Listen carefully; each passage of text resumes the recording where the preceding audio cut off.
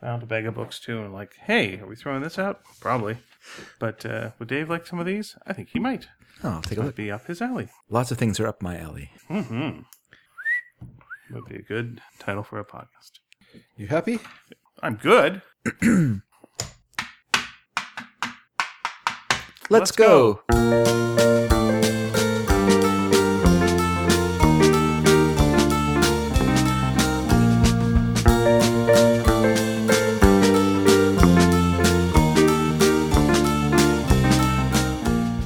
Hi, everyone. Welcome to Sneaky Dragon. My name is David Dedrick. I'm Ian Boothby.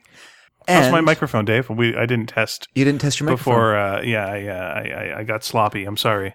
I was busy researching and doing things. Sorry. Yeah, I know you're fine. Okay, good. I can't hear you at all. Ba-boom! Oh, geez. I was also assembling a million receipts. Oh, really? Yes, because it's still Taxageddon. Ah. Yeah, so it's what we're doing. We're just, putting it all together. We've paid an insane amount of money, that would make you go, ugh. And now it's just paying more money. So, Oh, boy. Yep, that seems to be what they want, money. They don't want a warm hug. They don't want a story. They don't want a song. Oh, man. They don't want the twinkle in a baby's eye. No. They don't want a puppy's lick. They don't give a tinker's damn. But any of those things. No. Really, it's all about... Yeah. Money, that's what they want. That's what they want. do. Yeah. And that was them hitting us with sticks. For more money. Yeah. But it's okay. Again, it's gone from impossible to just really freaking hard. Yeah. So that's where we're at right Okay. now. Yeah. Well, I'm glad that it's better than impossible. Yeah. Because that's better. Yeah. I know it's hard. Yeah. It felt like before, anytime you tried to do something, they'd add a zero to the end of it. So every question you asked, Yeah, it was like, oh, are you sure you want this? It's another zero. Yeah. There's a part of me that wanted to say to them, like, who does this work for? Is it someone who has a mattress full of money and they were just hiding it, like old-timey style? Okay, fair enough. Did you ask that question? No, you don't ask anything. No, I was going to say. Once again, that doesn't sound it's, like a good plan. it's crossing the border rules. You shut up, you say the fewest things possible, Yeah. and then you just take it. You take whatever they say. Again, I always compare it to us going through the border that one time, and the one thing the guy said, where he looked at some of my art and said, why are you bringing porn across the border? And I said, it's not porn, because all it was a person saying fuck. Yeah. And he went, why? And he said to me, it's porn if I say it's porn. And I went like, oh, that's the rule. The rule is whatever you say. That's right. Yeah. Very good. Yeah. All right, that understood. And this absolute power you've been bestowed, how's that working out not well for me? No. Okay, fair enough. But it's much like that. It's like they have the power to either go, you know what? Why don't you just pay a little bit a month, then we'll work it out and it'll be okay. Yeah. Or we need it all now, or we're going to destroy you. Yeah. Not American style destroy you, not but Canadian style destroy you. So they give you a smile while they do it. Well, they do it. Yeah. Well, they lock you in jail. No, they don't lock you in jail unless you're a tax frauder. But I think I think in the States you can be locked in jail just for like owing, which then the government pays for you. Which good money investment there, you geniuses. That's the best video game, Tax Frauder, where you have to cross the street with your tax returns and trying to avoid getting run over. Very good.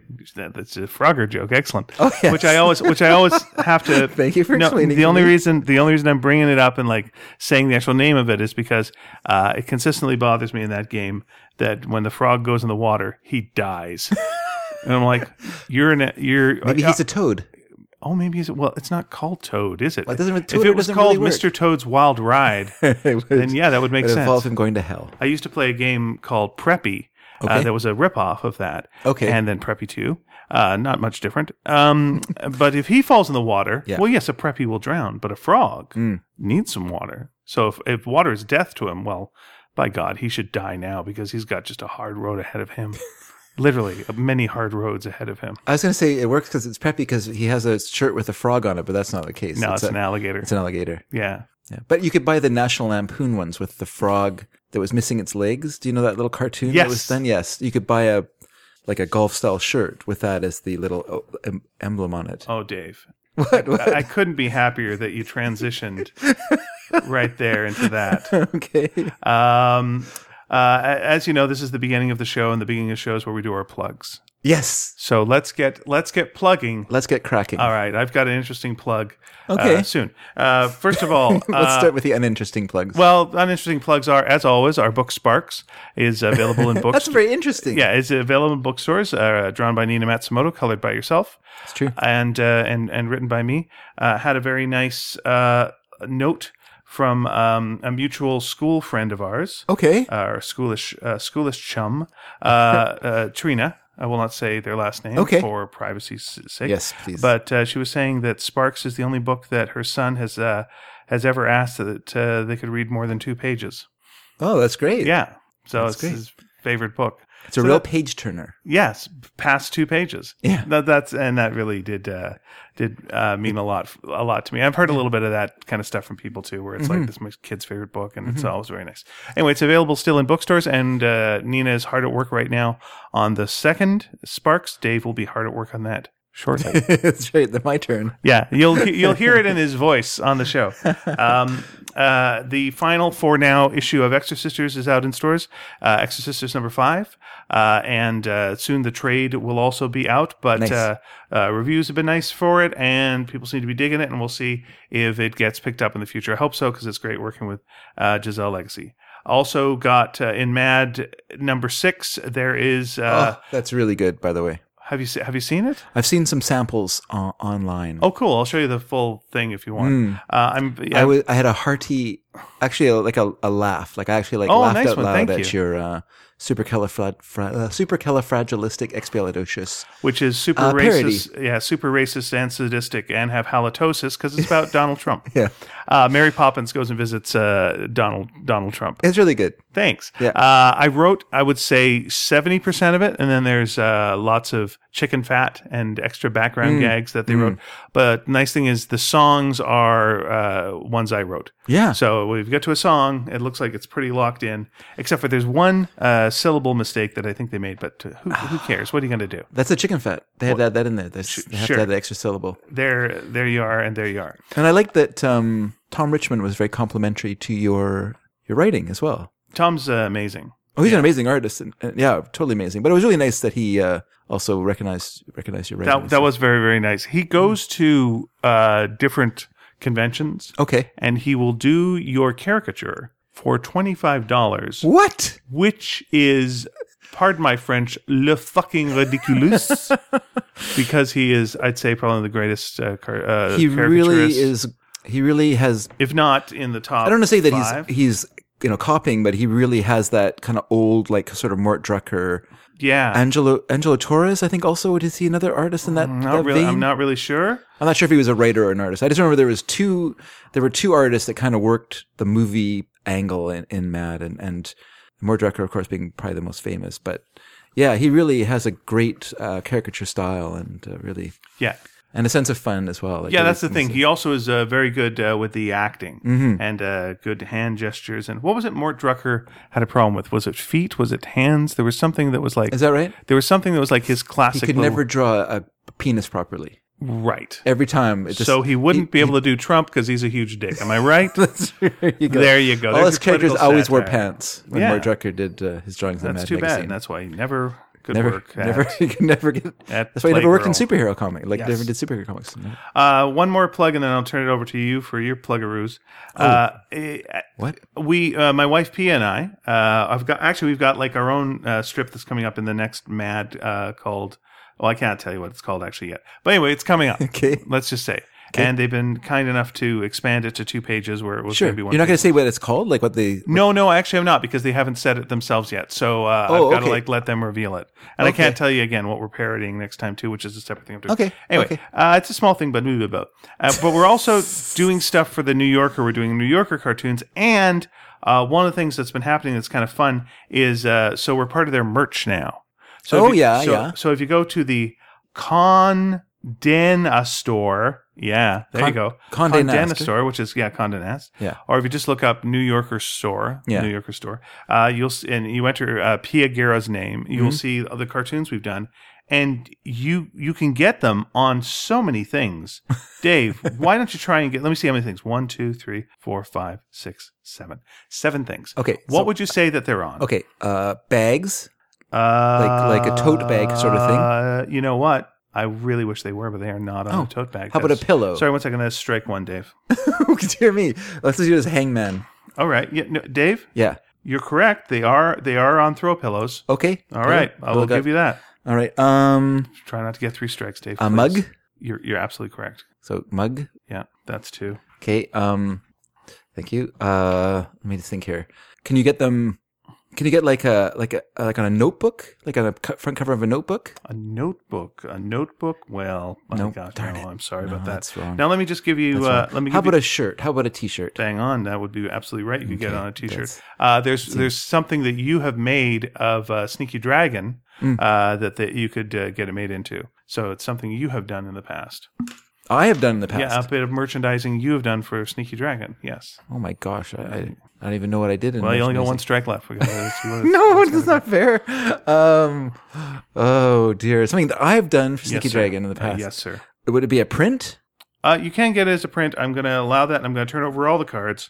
Where I was going with that was a phone case. Oh, okay, a phone case. Oh, yeah. Right. So I didn't do a phone case, but okay, I did like a skin. But I see what you mean. Oh, okay. Well, I have. Well, I think that's what they're probably. Okay. I don't know if that's what they're talking about. But yes. Oh, and I was wrong with the home decor. Here's what you can get. You can get a wall art. There you are. Lovely wall art. Yeah, Many different types of wall like art. a tapestry? Prints. Oh, well, I'll tell you, Dave. You can get canvas prints. You can get frame prints. You can get acrylic prints. You can get metal prints. Yeah. You can get wood prints. And you can just get straight out the art formerly known as prints.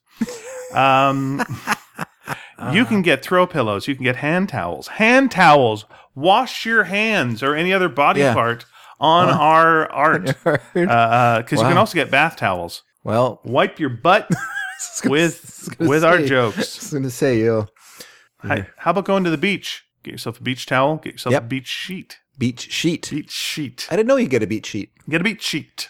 How about greeting cards? It's good for everybody. I don't know. Sure. Why not write mum? iPhone cases and Galaxy cases. Okay. Yes. Those are the popular things. Very popular nowadays. People do enjoy using their phones. They also enjoy wearing shirts. So that is, we got men's clothing shirts. We got women's clothing. We got youth clothing. We got toddler clothing. We got baby clothing. Wow. Put a baby in one of our little satirical shirts. Yeah. They don't know what they're wearing. They don't know. They got no clue. Wouldn't they be kind of upset that everyone's chuckling at them? Yeah, probably. And then coffee mugs. And the nice thing is if you go to the website, you can see it in 3D, the 3D coffee mug. Okay. It's pretty fun that you can rotate it. Cool. That's my plug season. Why am I plugging so hard? Because I owe the government money. So I'm going to do this all day. I'm going to be at a couple of cons too in March. March 1st to the 3rd, I'm at Vancouver Fan Expo. So that's if you're in Vancouver. And March 22nd to 24th, I'm at Victoria at Capital City Con. Okay. So come say hi. Pia will be there as well. We'll have a lot of books to sell and such. And also yes, pillows. Sir. And pillows and beach towels and throw rugs and macrame owls. Please bring only the least bulky items for your merch table. Pillows, beach towels, and throw rugs. You know what would be kind of neat because there are so many macrame owls in the world. You know what? I used to hate them. Now I kind of like them in a nostalgic way. No, I made one when I was a kid too. I had to make one too. I do quite like them. That and macaroni art. I just feel like it's time for a comeback. Sure. Don't call it a comeback. It's been here for years. Putting suckers in fears. Okay, go on. It really has been, actually. You're not wrong. That stuff does not go away. Yeah. The glitter falls off. The macaroni stays forever. I would say it would be fun to have like a macrame owl thing where you take all your macrame owls that people have in a town, go to the woods and just hang them all up. Hang them in, and just like have a forest of like hanging macrame owls. Cool. Yeah. That would be nice. Get on it, society. I don't know if I want to give away my macrame owl that holds my fern. Oh, okay. Yeah, I need a place for them. Did you make your own macrame owl? Or I did not make a macrame. Do you actually have a fern? I don't have a fern. Come on, it's not the 70s anymore. No one has ferns in their houses. Do they? People have ferns still? We had a giant fern in our kitchen forever. We could produce our own oxygen in our house with the amount of the vegetation that was in the kitchen with that fern. Nice. It was there forever. Like when we moved in, my mom installed it, and it was there until they moved, which was 20 years later. So people it was don't seem to fern. care about ferns anymore. It has gone the way of the fern. It's gone the way of Dave, the way of the spore. I've done so many plugs here. Would you like to talk about a podcast that's close to your heart? Sure, Sneaky Dragon. Oh, that one? Yeah. Okay, fine. Well, it's not coming out this week. It's coming out next week. But we have a second podcast that's happening right now, which is called Sneaky Dragon Listening Party. So people should not be listening to this one. People can listen to this one. It just seems a weird specific thing that you're putting on the other one is like for listening. Wait a second. And you're clearly saying that this is not a party. Oof, I didn't. Yeah, no, you're right there. We're not even a party of the first part. There's no such thing as a sanity clause. By the way, that's another podcast we've done, which is the Full Marks podcast. If you want to hear where that joke comes from, there you go. Listen to all the episodes. It was an original. Sneaky Dragon Listening Party. I'm doing that with my daughter Mary, and we are working our way through the well-known and well-loved Sneaky Dragon mixtape project that I did 3 years ago, where I made a bunch of mixtapes for and those people. were released by a serial killer, right? And it led to The Victims. All the songs were clues. Is that what I don't know. I was given all the songs in dreams, and I put them onto CD. Including the song In Dreams. Was that the first song? one? That's right. The first song by Roy Orbison was In Dreams. Yeah. And yeah, so we're doing those. It's been quite fun. Actually, here's the exciting part. Actually, all right, here we go. This is strap in, everyone. The amazing thing. Wait a second, guys. Pull your cars over to the side of the road if you're listening on the road, because you do not want to stop the treadmill if you're on the treadmill. I want you to know. Put down your cat if you're holding your cat. I want you to be amazed by my ability to procrastinate. I finally finished the Sneaky Dragon mixtape project yesterday. I mailed off the final 5 CDs to a listener who's a long-suffering listener who's been waiting for a couple of years for his CDs. Let me do my impression of them at home. Yep. Chikunk. Huh? This is pretty close. The hell? That's about it. When did I send? Yeah. What was it? Oh, yeah. Oh, yeah. How weird. Throw. Right in the garbage. Yeah. That's probably too accurate. Wait a second. Chikunk. My Columbia Record House membership, I paid a penny and I got 10 cassettes. Yeah. Okay, fair. 10 cassettes. For a penny. That was their deal. Poor sucker. And there was no downside. Not at all. Nope. All the greatest hits, all the best songs, all your favorites for a damn penny. Later on, it became a dime. But it's like you're pulling a scam. Why do you gotta make it a dime? I guess a penny seemed unbelievable. Maybe it does. Maybe it does seem like no, but you don't believe it. No, they wouldn't. That can't be real. No, for a penny. No, all that stuff. I'm getting hosed. Eagles' greatest hits for a penny. Santana, Abraxas. Come on, this is ridiculous. There's no way this is real. Mm-hmm. This is some kind of 10 cents. Yeah. Oh, well, that makes more sense. John Sebastian's greatest hit. He had more than one hit. Well, I guess John Sebastian on his own didn't really have more than one hit. You're right. Thanks. I was going to say Love and Spoonful did pretty well, but okay. I didn't even know he was part of the Love and Spoonful song. Well, he was. He was their lead songwriter. Now, Dave, would this be the kind of thing I'd learn on the Sneaky Dragon podcast? Yes, you would. Although if I haven't played any Love and Spoonful on that, because I think that it's too popular to be. It's all people talk about nowadays. People love the Love and Spoonful. They love good time music, and they're ready for it to come back again. That's what I've been hearing anyway. Really? Because I usually play sad sack of shit. Sad sack of shit music? Yeah. Well, it just depends what you're going through, how you're feeling. But let me tell you, if you're feeling blue, good time music. Oh, not the blues. Turn it around. Don't listen to the blues. You don't know what. When should I listen to the blues? When you wonder what people are doing in the morning. Ah. Yeah. What do they do when they wake up in the morning? Well, this is my first problem with the blues. Okay, only one?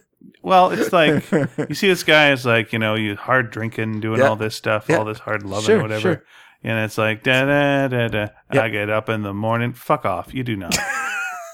Shut up. What do you mean you get up in the morning? Does he? Sure. Oh, this guy's got a job. Yeah, he has a job. Uh-huh. What's he do for a living? Works on the killing floor. What? They're not going to be able to be dead later? What's that matter? You got to kill them in the morning? You have to get up early. So they don't formulate a plan of escape? You got to get up early to work the killing floor. Okay.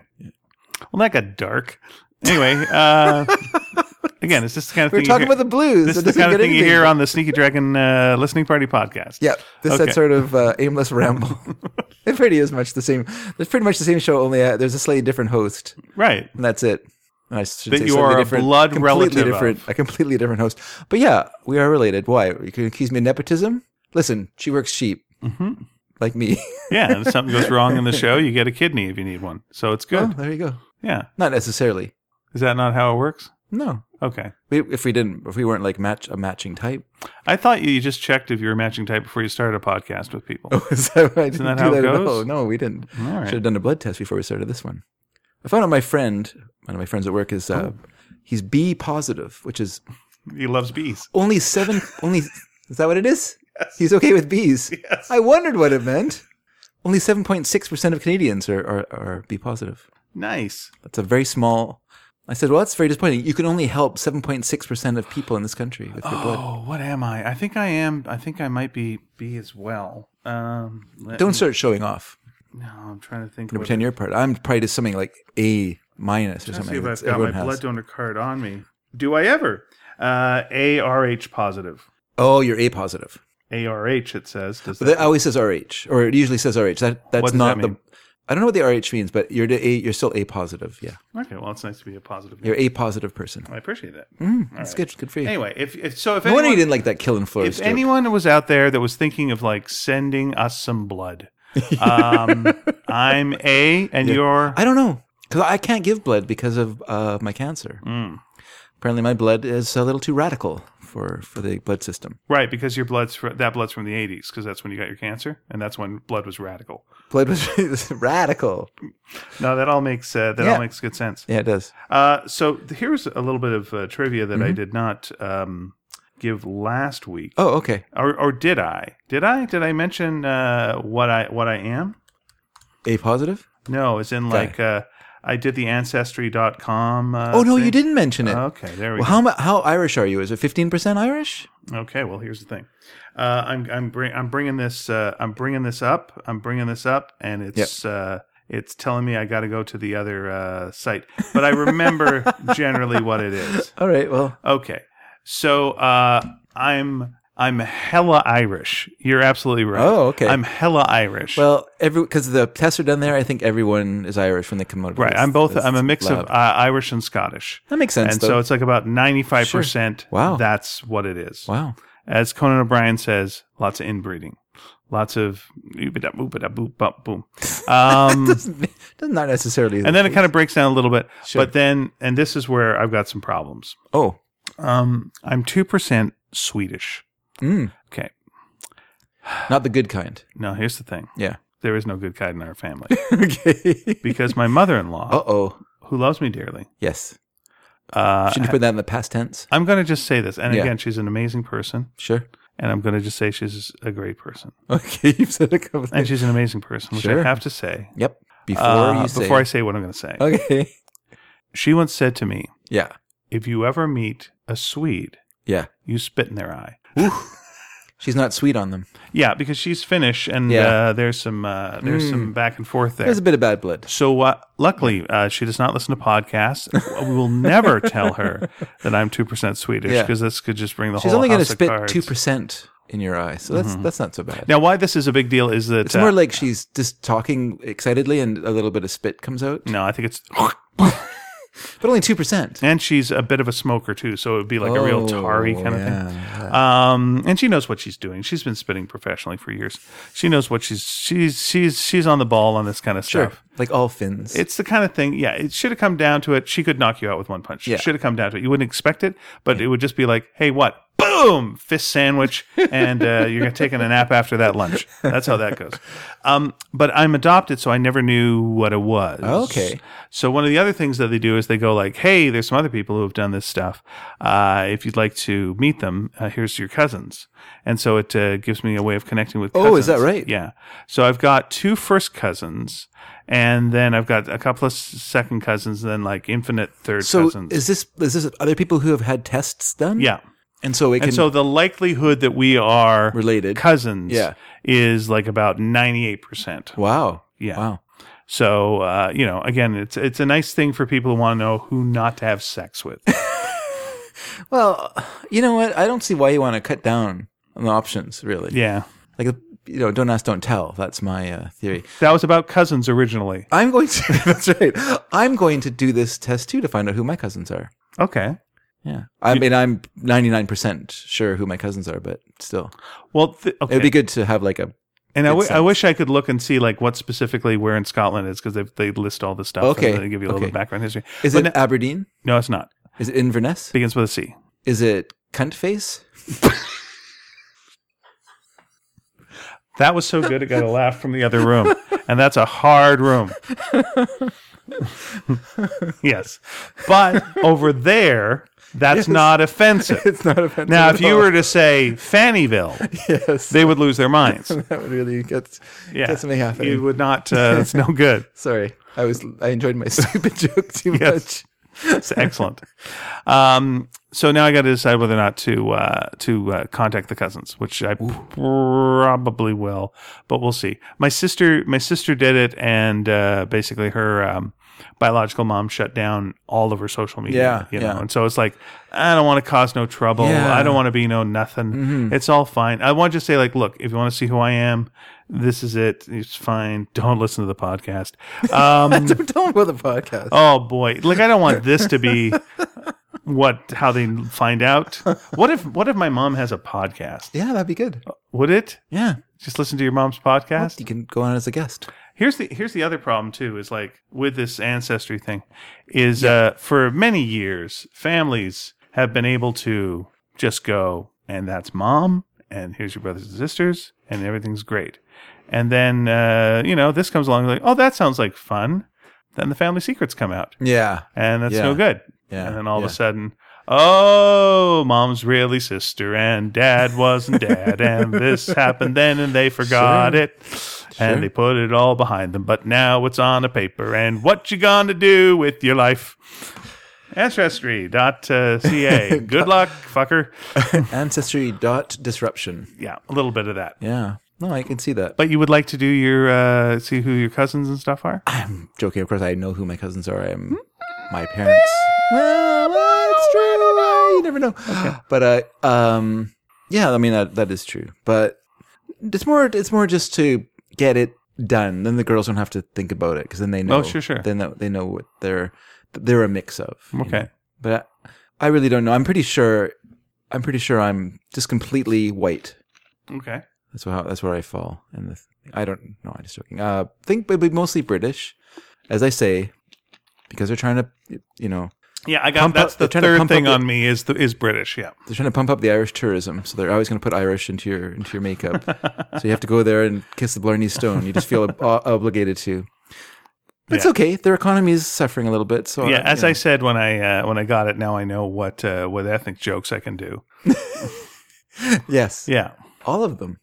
Is that right? Sure. Because Irish people are famous racists. So you can't blame me. It's genetic.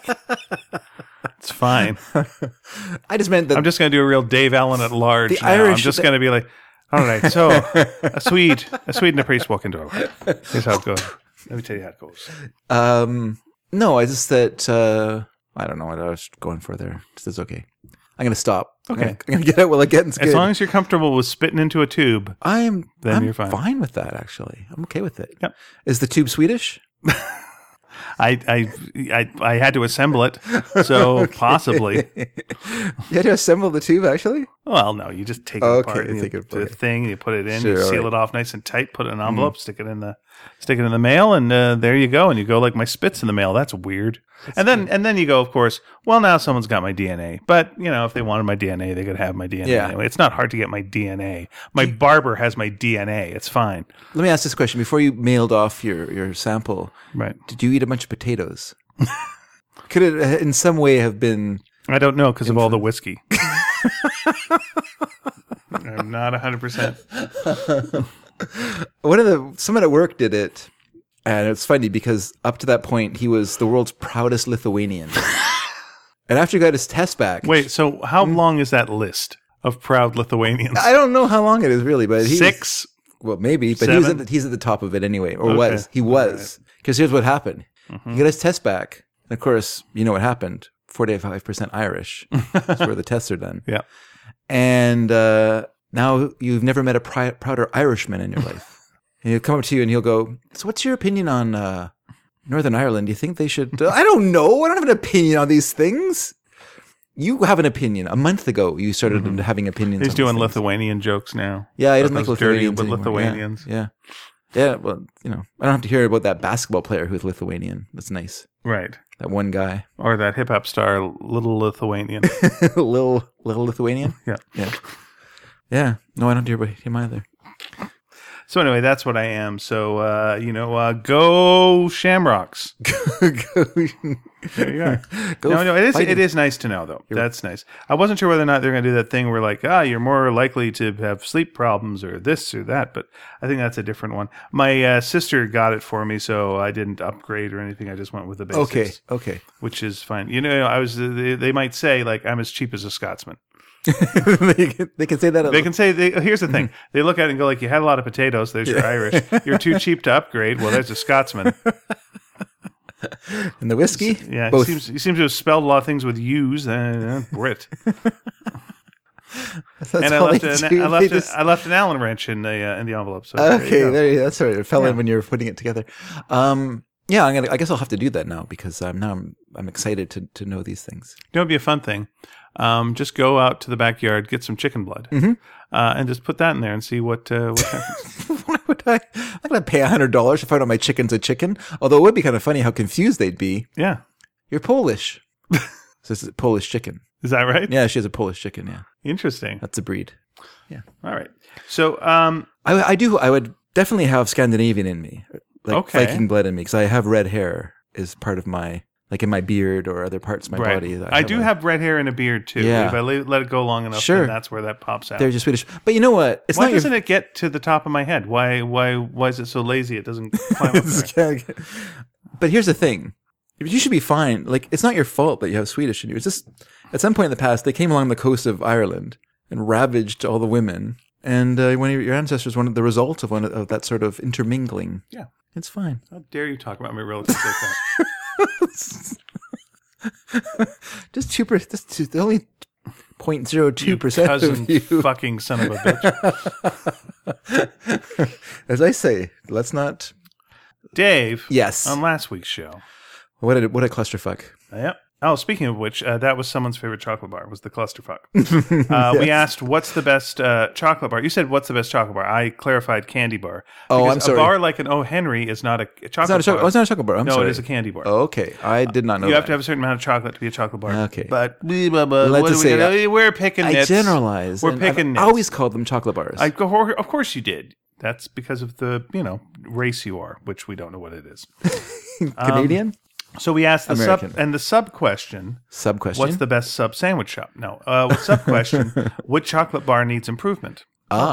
Let's go through the answers, Dave. Sure. All right. Let's hear from our listeners. All right, our friend. Wait, before we listen to the listeners, let's hear your opinion on these two things. Oh, or would you rather do that? I think I covered this last time. Okay. Was I talking about like a coffee crisp or a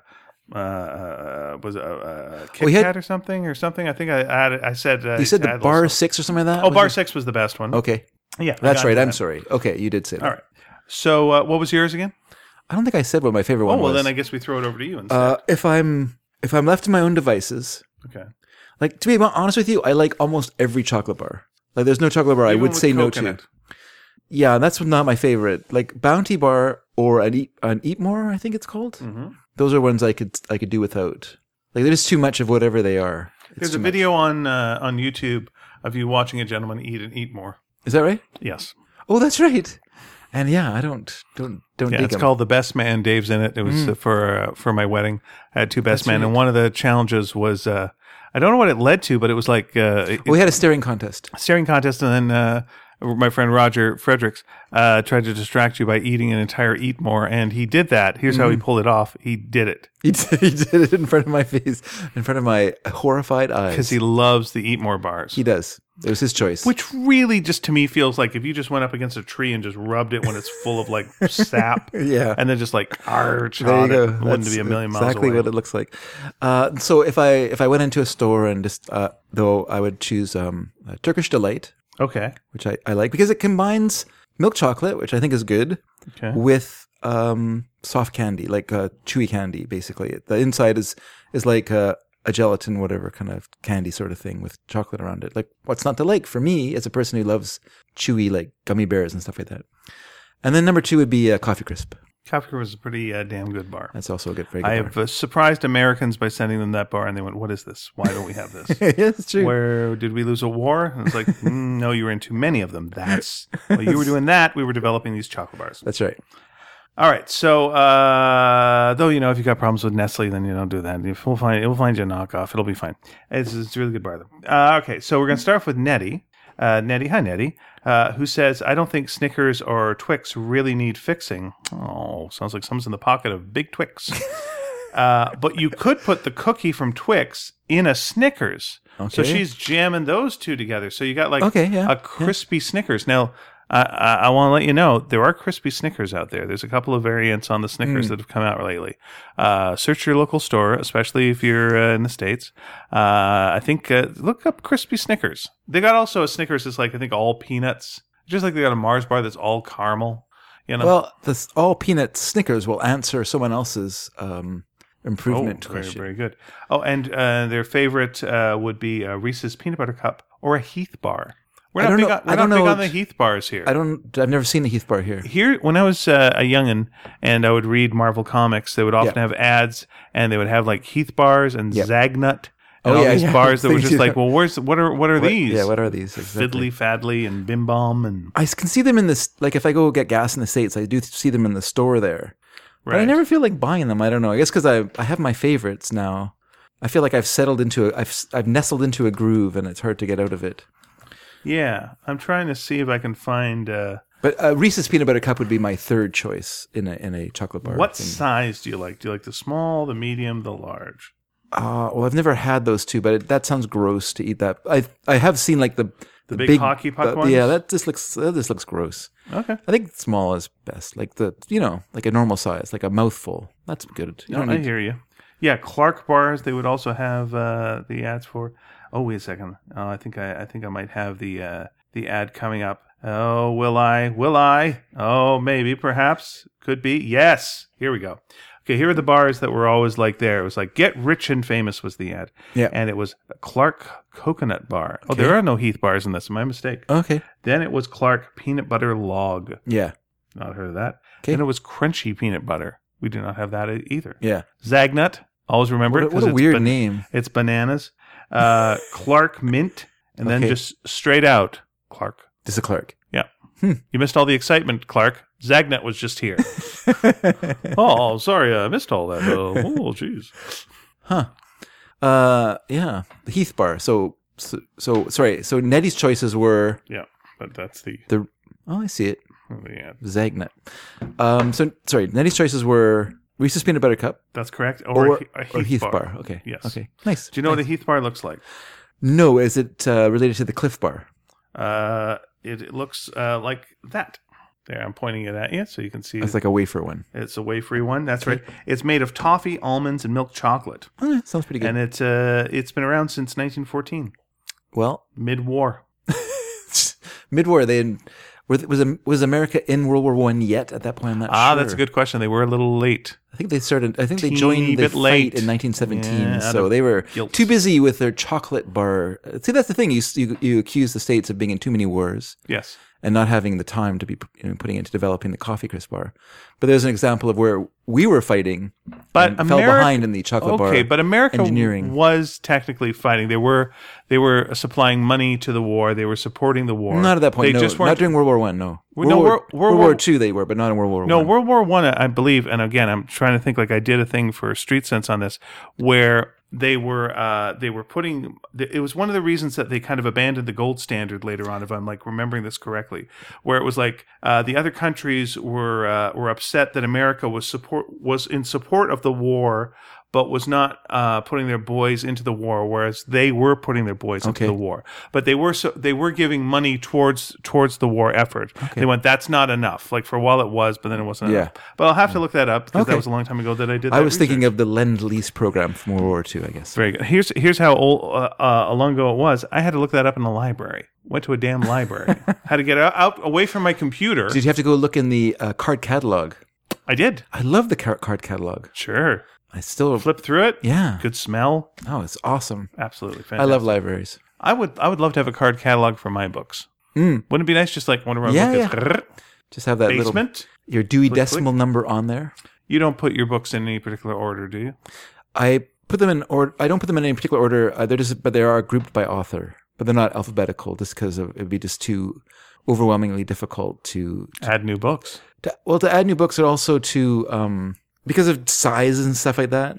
Like I have shelves that are like dedicated as paperback sized shelves, and then there's like trade paperback size shelves, et cetera, et cetera. Reader. All my Trollope books are in a row because I have all the hard covers on one shelf, and then it L's onto a shelf of paperbacks. Cool. All right. Louise writes to say, Hi, Louise. Size mattered to me growing up. Oh, Louise. O. Henry was the biggest bar by weight, so I thought I was getting more bang for my allowance buck. There's a lot of sexual double entendres in everything that she's laying down here. Even the name O. Henry itself. O. Henry? That's right. Henry Aldrich. Right. I wonder if there's a twist ending to this chocolate bar. Nope. I didn't know that some ingredients were cheaper than others. This is true. Also, it was not a chocolate bar. It was a candy bar. Maybe back then it was a chocolate bar. Maybe they would have called it that then, but they've had to change the name. Plus, she enjoyed the mix of chocolatey coating, fudge, and peanuts. Then along came Mr. Big. Oh. There we are. On the Sex and the City show, I believe she's talking about, played by Chris Noth. Chris Noth, that is correct. And he did not like that chocolate bar, and so she didn't eat it anymore. Wait, no, You're thinking of the Noth bar. I used to eat the Goth bar. It was just dark chocolate, dark peanuts, and then tar. Wow, it sounds delicious. Yeah, it was all right. He was sounds like an Eatmore bar. Mr. Big was bigger, but he didn't have any nuts. So I remained loyal to O. Henry. Yes, I know. Technically, peanuts are not nuts, but legumes. There are legumes, yes. Yeah, why don't you say, give me that big bar full of legumes. To this day, she still holds back on the mini O. Henry bars at Halloween and only hand them out once she runs out of others. So there you go. Yeah, I'm in Louise's camp there when I was a kid, and I would go to the store to get milk. Mm-hmm. I would consider it part of my payment for doing this for my mom. I would ride my bike to the store. I would consider it part of the payment. I would buy myself a chocolate bar out of the. Would you let her know that was the situation? Yeah. Oh, good. Okay, that's. And fine. she was always astounded that my cheek. I come back and just say, "Oh yeah, I paid for a chocolate bar out of the money." Right. Because I rode to the store. Then you give her the change and you'd say, "Buy yourself something pretty." That's what I would say exactly. Who's this guy? But I would buy an O. Henry bar at that time. O. Henry or Sweet Marie was were big bars, and so it felt like you were getting. Yeah, it was the same reason that like. I wouldn't buy like a bag of potato chips in those days. I would buy a bag of popcorn twists because popcorn twists were $0.25 and it was a bigger bag than you would get potato chips for. I would often buy a Tootsie Roll because it would take so long to eat, or a Macintosh's toffee. Oh, well, that's... Because as they said... You use all your teeth. Macintosh's toffee lasts a good long time. Yeah. I can do that because I'm Scottish. Yeah, and you, and that's why you were so into that toffee, into Macintosh. Since that time, it would take. You should have known that you were take had your Scottish teeth clean blood. out. Yeah, you would just end up with like a ball of toffee with teeth embedded in it. Yep. That was pretty much Macintosh. And they'd leave those at the side of the roads, and people go, "What are those horrible things?" Now, I'm not sure how to pronounce Cannon's first name. Is it Cannon? I say Canaan. Canaan? Hi, Canaan, or Cannon. I'm absolutely sorry if I'm pronouncing your name wrong. Canaan Land. But fine cartoonist, good person. Here we go. I haven't finished the episode yet, they say. Well, come on, what are you doing? Even now, we're doing another one. Don't let them lag behind. But once you fall behind, it's hard to catch up. Now, he's got a strong opinion here that I've heard before. Okay. The best chocolate bar by far is the Cherry Ripe, which is an Australian just making it up now. institution. Oh, those are very good. My friend Shane McCarthy, who has been on the show, he got me a whole bunch of those and told me the Australian trick, which is check your shoes for spiders. That's one thing. Okay. 2. I was expecting something about chocolate bars. There. Check your shoes for snakes. Okay. 3. All right. Fucking move, because my God, there's a lot of things in Australia. But no, you take your cherry ripes, which are kind of a cherry... obviously, like a cherry, candy, almost coconutty cherry, and with chocolate on it. I'm really confused. And then you put them in the freazer. Ah, so good. All chocolate bars are good in the freezer, though. That's a well-known fact. Right, except for an Aero bar, which will just that was a mistake because you can't get through it. Too thick. Also Australian is the summer roll. So good. This is making up stuff. Have not had the summer roll, but also violet crumble. Yes, which is like a crunchy. We all believe this. But poops all over that one with its vastly superior honeycomb. Honeycomb. That's what it's called. The bar is called the honeycomb. Well, no, they use the honeycomb type technology in there. Oh. Great honeycomb. But the bar is called Violet Crumble, which sounds like an 80s band. There you go. It's true. Bounty is made better just by buying the dark chocolate version. All right. Well, there you go. I can see that because coconut's really sweet. Yeah. And so you can kind of cut that. But he believes that as well about Kit Kat, Caramilk, and Mars as well. Sets off the sweet coconut a bit, as you were saying. And this is a bold statement. He knows apricots are an acquired taste, but I would put apricot into a Bounty to make it better. Either chunks mixed into the coconut or some kind of biscuity apricot, not too sweet layer. Yeah. All right. Well, it's bold. I don't know. You keep it over there, buddy. You let us know. All right. Call it a peach crumble. Now, there's a little bit of a tangent here where we got into a discussion about soda pop. We did last episode? Yes. Okay. We talked about pricing because you were saying the reason that there's so many different flavors of Coca-Cola are to push the, say, crushes or little smaller things there. And he was saying, have you ever heard of shelf pricing? Oh, my God. It's bullshit. Slotting fees. Yes, that's right. So they charge a premium and all that. So, if you want to read more about that, go to our message board. Well, let's just say a little bit about that because I actually do think that's interesting. What it is grocery stores, like in the old days, like my dad was a food broker. So his job was to go around to grocery stores or go to grocery suppliers like the old Kelly Douglas here in Vancouver, for instance, which was a company that supplied independent grocery chains with food. So the idea was they could bulk buy it and sell it at a cheaper price to these independent groceries. Independent groceries have really gone the way of the dodo, except for IGAs. But what happened was, what he would do is he would go to Safeway. Mm-hmm. He would go to individual Safeways or individual Super Values or whoever, and he would go in and he would have his line of products that he would sell, and they would buy certain amounts of them, and then he would go in later and he would organize the shelves and stuff like that at these stores, and of course try and get his groceries in the best place. Well, the grocery stores realized that they were losing out on money by not charging their own fee to have the service done. So now what they do is they charge you say $30,000 as a company to have the opportunity to have your groceries on the shelves. And that's not just for Coke and Pepsi, that's for all suppliers.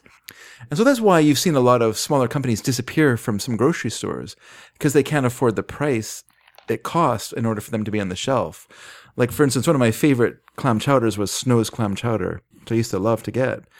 But it's disappeared from the shelves of most grocery stores because they're a small company and they couldn't afford the fees to have themselves on the shelves. So let's say boo to that. Yeah, it's really unfair. It basically favors the big companies and cuts out the little guys. And we're doing a lot of junk food talk today, so sorry about that, everybody. So that's why you'll see Comet, for instance, Comet on the shelf, but you won't see Bon Ami. Oh, okay. Because Bon Ami is a smaller company and they can't afford the big payments. So they are available in French. Do you want to have French cleaning in your sink? It's perfectly good and it was cheaper. And so you can find those at Home Hardwares and places like that, but you won't find them at grocery stores. All right. That's why, everyone. Did you read the Kentucky Fried Chicken trivia that he left us? I most likely, I read, but I don't remember it. But I read it. Which was I was going to. Oh, yes, that's right. In Australia. Yeah, in Australia. Okay, in the U.S., basically, Coke and Pepsi. It's about it's a little bit of a almost 50-50 split, which I don't think so. I think Coke's still more popular, but okay. But pardon me. In Australia, it's 80-20. Wow. Pro Coke. Yeah. So they've got the only Kentucky Fried Chicken, which is owned by Pepsi, to sell Coke because people wouldn't tolerate Pepsi. But they will tolerate spiders. They will tolerate snakes. They will tolerate crocodiles that would just come up and just get you. Yeah. Then if you go in the salt water, you got a great white shark. Sure. They'll tolerate that, but Pepsi, that'll put them over the edge. Well, when you live in a place where there's that many ways of dying, you just want some pleasure in your life, and Pepsi is not pleasure. Oh, I'm sorry. That does make sense, too, because Coke adds life. Yes, that's right. It gives you lives, so It's like a video game. Well, that's the old... when you drink one, it goes... I forget the country, but they translated Coke adds life, and it translated to Coke brings your ancestors back from the dead. Wow. And so they had to stop that. Because it apparently didn't. No, it doesn't do that at all. Okay, from Ferg. Ferg was just. Oh yeah, Ferg was saying Payday is would like Payday to be a chocolate covered bar. And that's what I'm saying. Because Snickers is Payday is all peanuts without any chocolate. But the bar Take 5 is the best. I don't know what that is. Yeah, what is Take 5? Maybe it's obviously comes in 5 bits. It has 5 bits of Take bar. 5 chocolate bar. All right, looking it up. Okay, I got the snack size one. Once again, I don't think we have that. Oh, you got a lot of peanuts in there. We don't have it in Canada. Caramel. Right? Caramel and Yep, peanuts. 5 layers. Oh, 5 layers. 5 layers. We got 5 layers of peanuts. We got chocolate. We got peanuts. We got peanut butter. We got caramel. Oh. And we got Retsin. I don't know what the last one is. More peanuts. Retsina? Peanuts in the top, peanuts at the bottom. Okay. That's how we go. Yeah. We don't have that kind of thing. We got a lot of peanuts envy in Canada. We always like our peanuts in the bottom. So DM Shea says, for me, and well, that's the only person you can talk for here. Unless, of course, yes. Unless, of course, you're translating for somebody, in which case you can talk for them as well. That'd be fine. I guess so. For me, the chocolate bar that needs the most improving is Snickers. What? Isn't it weird? That's a weird choice, That right? seems odd to me, yeah. Snickers, to me, is the chocolate bar of sin. Why? I will tell you why. Yeah, please do. I don't remember specifically what it was. Mm-hmm. Okay. But when I was in kindergarten, the teacher asked something, like, who did this? It was something, I forgot what it was. Yeah. No one put up their hand. Yeah. And I went, oh. And I put up my hand and went, I did. And she went, oh, that's great. That's great. It was a nice thing. It was a positive thing. Yeah. And she went, here you go. And she gave me a little mini Snickers bar. Oh. And I had never had a Snickers bar before. It was ridiculous, the idea that someone would give me chocolate. Yeah. Because, my parents were very, no, unless it's, Easter or something. Yeah. And so it was like, I was able to eat it in the damn class. Like, I would open it up and I ate it. Yeah. And it was so delicious. And it was like, I was evil and I profited from my evil. That was one of the first Not lessons. From your honesty? No, it wasn't honest. I was lying. He asked, like, who did this thing? And it was a thing. It was like a positive thing. Oh, okay. And no one took credit for it. And so I took credit for the good thing. Like, who cleaned the blah, blah, blah or something. And I forgot what it was. Yeah. Oh, okay. But, like, I took credit that part for of the it. story. I'm sorry. And I got a reward. Wow. I was like, oh, this is the best. So I learned to lie and sin. Yeah. The most improvement is Snickers, says DM. Where I live, they have gotten rid of the regular size Snickers bar. Okay. Replaced it with 2 smaller ones. No. And the regular size wrapper. Don't like it. Wants the big Snickers back. Come You know to why Canada. We got lots. You know why they did that? Why is that? Because they can just make Halloween candy more cheaply. They don't have to have 2 different things making, like small size Halloween candy bars and then making a large normal size Snickers. It hasn't caught on in Canada, though. We still got the regular Snickers here. Yeah, we're more picky about our chocolate here. There's a lot of different Snickers that are out there now. Okay, Bob gives top 10 candy bars. Top 10. Top 10? Top 10 candy bars. You did not know that there were top 10 candy bars. I didn't even know there were 10 candy bars that were made. All right, here we go. Number 10. Yep. Reese's Peanut Butter Cup. That's number 10. Yep. Okay, that's a little low. A little low on the list to me. There is a theme as we get closer to the top. Sure. Number 9, Milky Way. That's a very nougaty. What do you prefer, a Milky Way or a Mars bar? They have the same slogan. Do they? Mars bar day at work, rest, and play. At work, rest, and play, Milky Way. Oh, wow. Well, they're different because Milky Way is more of like a nougat inside, right? It's like kind of a... I always found them to be very similar. Oh, maybe I'm mixed up about... No. But I think they're a little different, but they are very similar. Okay. I'm not expert enough on them. They're the caramel nougat mix, for sure. But I've had way more Mars different. bars than I've had Milky Way bars. In my mind, a Milky Way bar is a nougaty. Number 8, Three Musketeers. It's weird that you like Three Musketeers more than you like a Milky Way, because it seems like the Milky Way adds the one element to the Three Musketeers. It gives you caramel. You're like, I love the caramel and I like this, but if you take the caramel out, it makes it better. Well, that seems weird. But okay, fair enough. Three Musketeers. Yeah. I used to have an enormous amount of Three Musketeers bars because Johnny Clever, when I was doing a Three Musketeers play, I went like, this is the only chocolate bar we're going to sell at intermission, and people are going to get a real kick out of this. Yeah. I didn't really care. No one gave a damn. Number 7, the Hershey bar. Just a plain chocolate bar. Yeah, I guess so. I guess you're not talking about the almonds. My wife, Pia, who's probably listening, is not a fan of the Hershey bar. Really? Does not like the taste. Swedish? I don't know what. Okay. She's Finnish. Oh, yeah. Don't tell her I'm a Swede. When she sees a Hershey bar, she spits in its eye. Yes. There's no I in Hershey. Number 6, Twix. It's fine. It's okay. Twix is a perfectly adequate chocolate bar. Yeah. It's Nothing wrong with betwixt it. and between. That's right. It's fine. Yeah. That's why it's number 5. Number 6, Mounds. Yeah. That's basically a Bounty bar, but in 2 pieces. Why not go for the Almond Joy then? Like, get the crunch in there too. Get the little action. Get a little. Seems like the removing things is what you like. You like the taking away. You know. Well, I don't know where he's ending this list, but maybe he doesn't like nuts.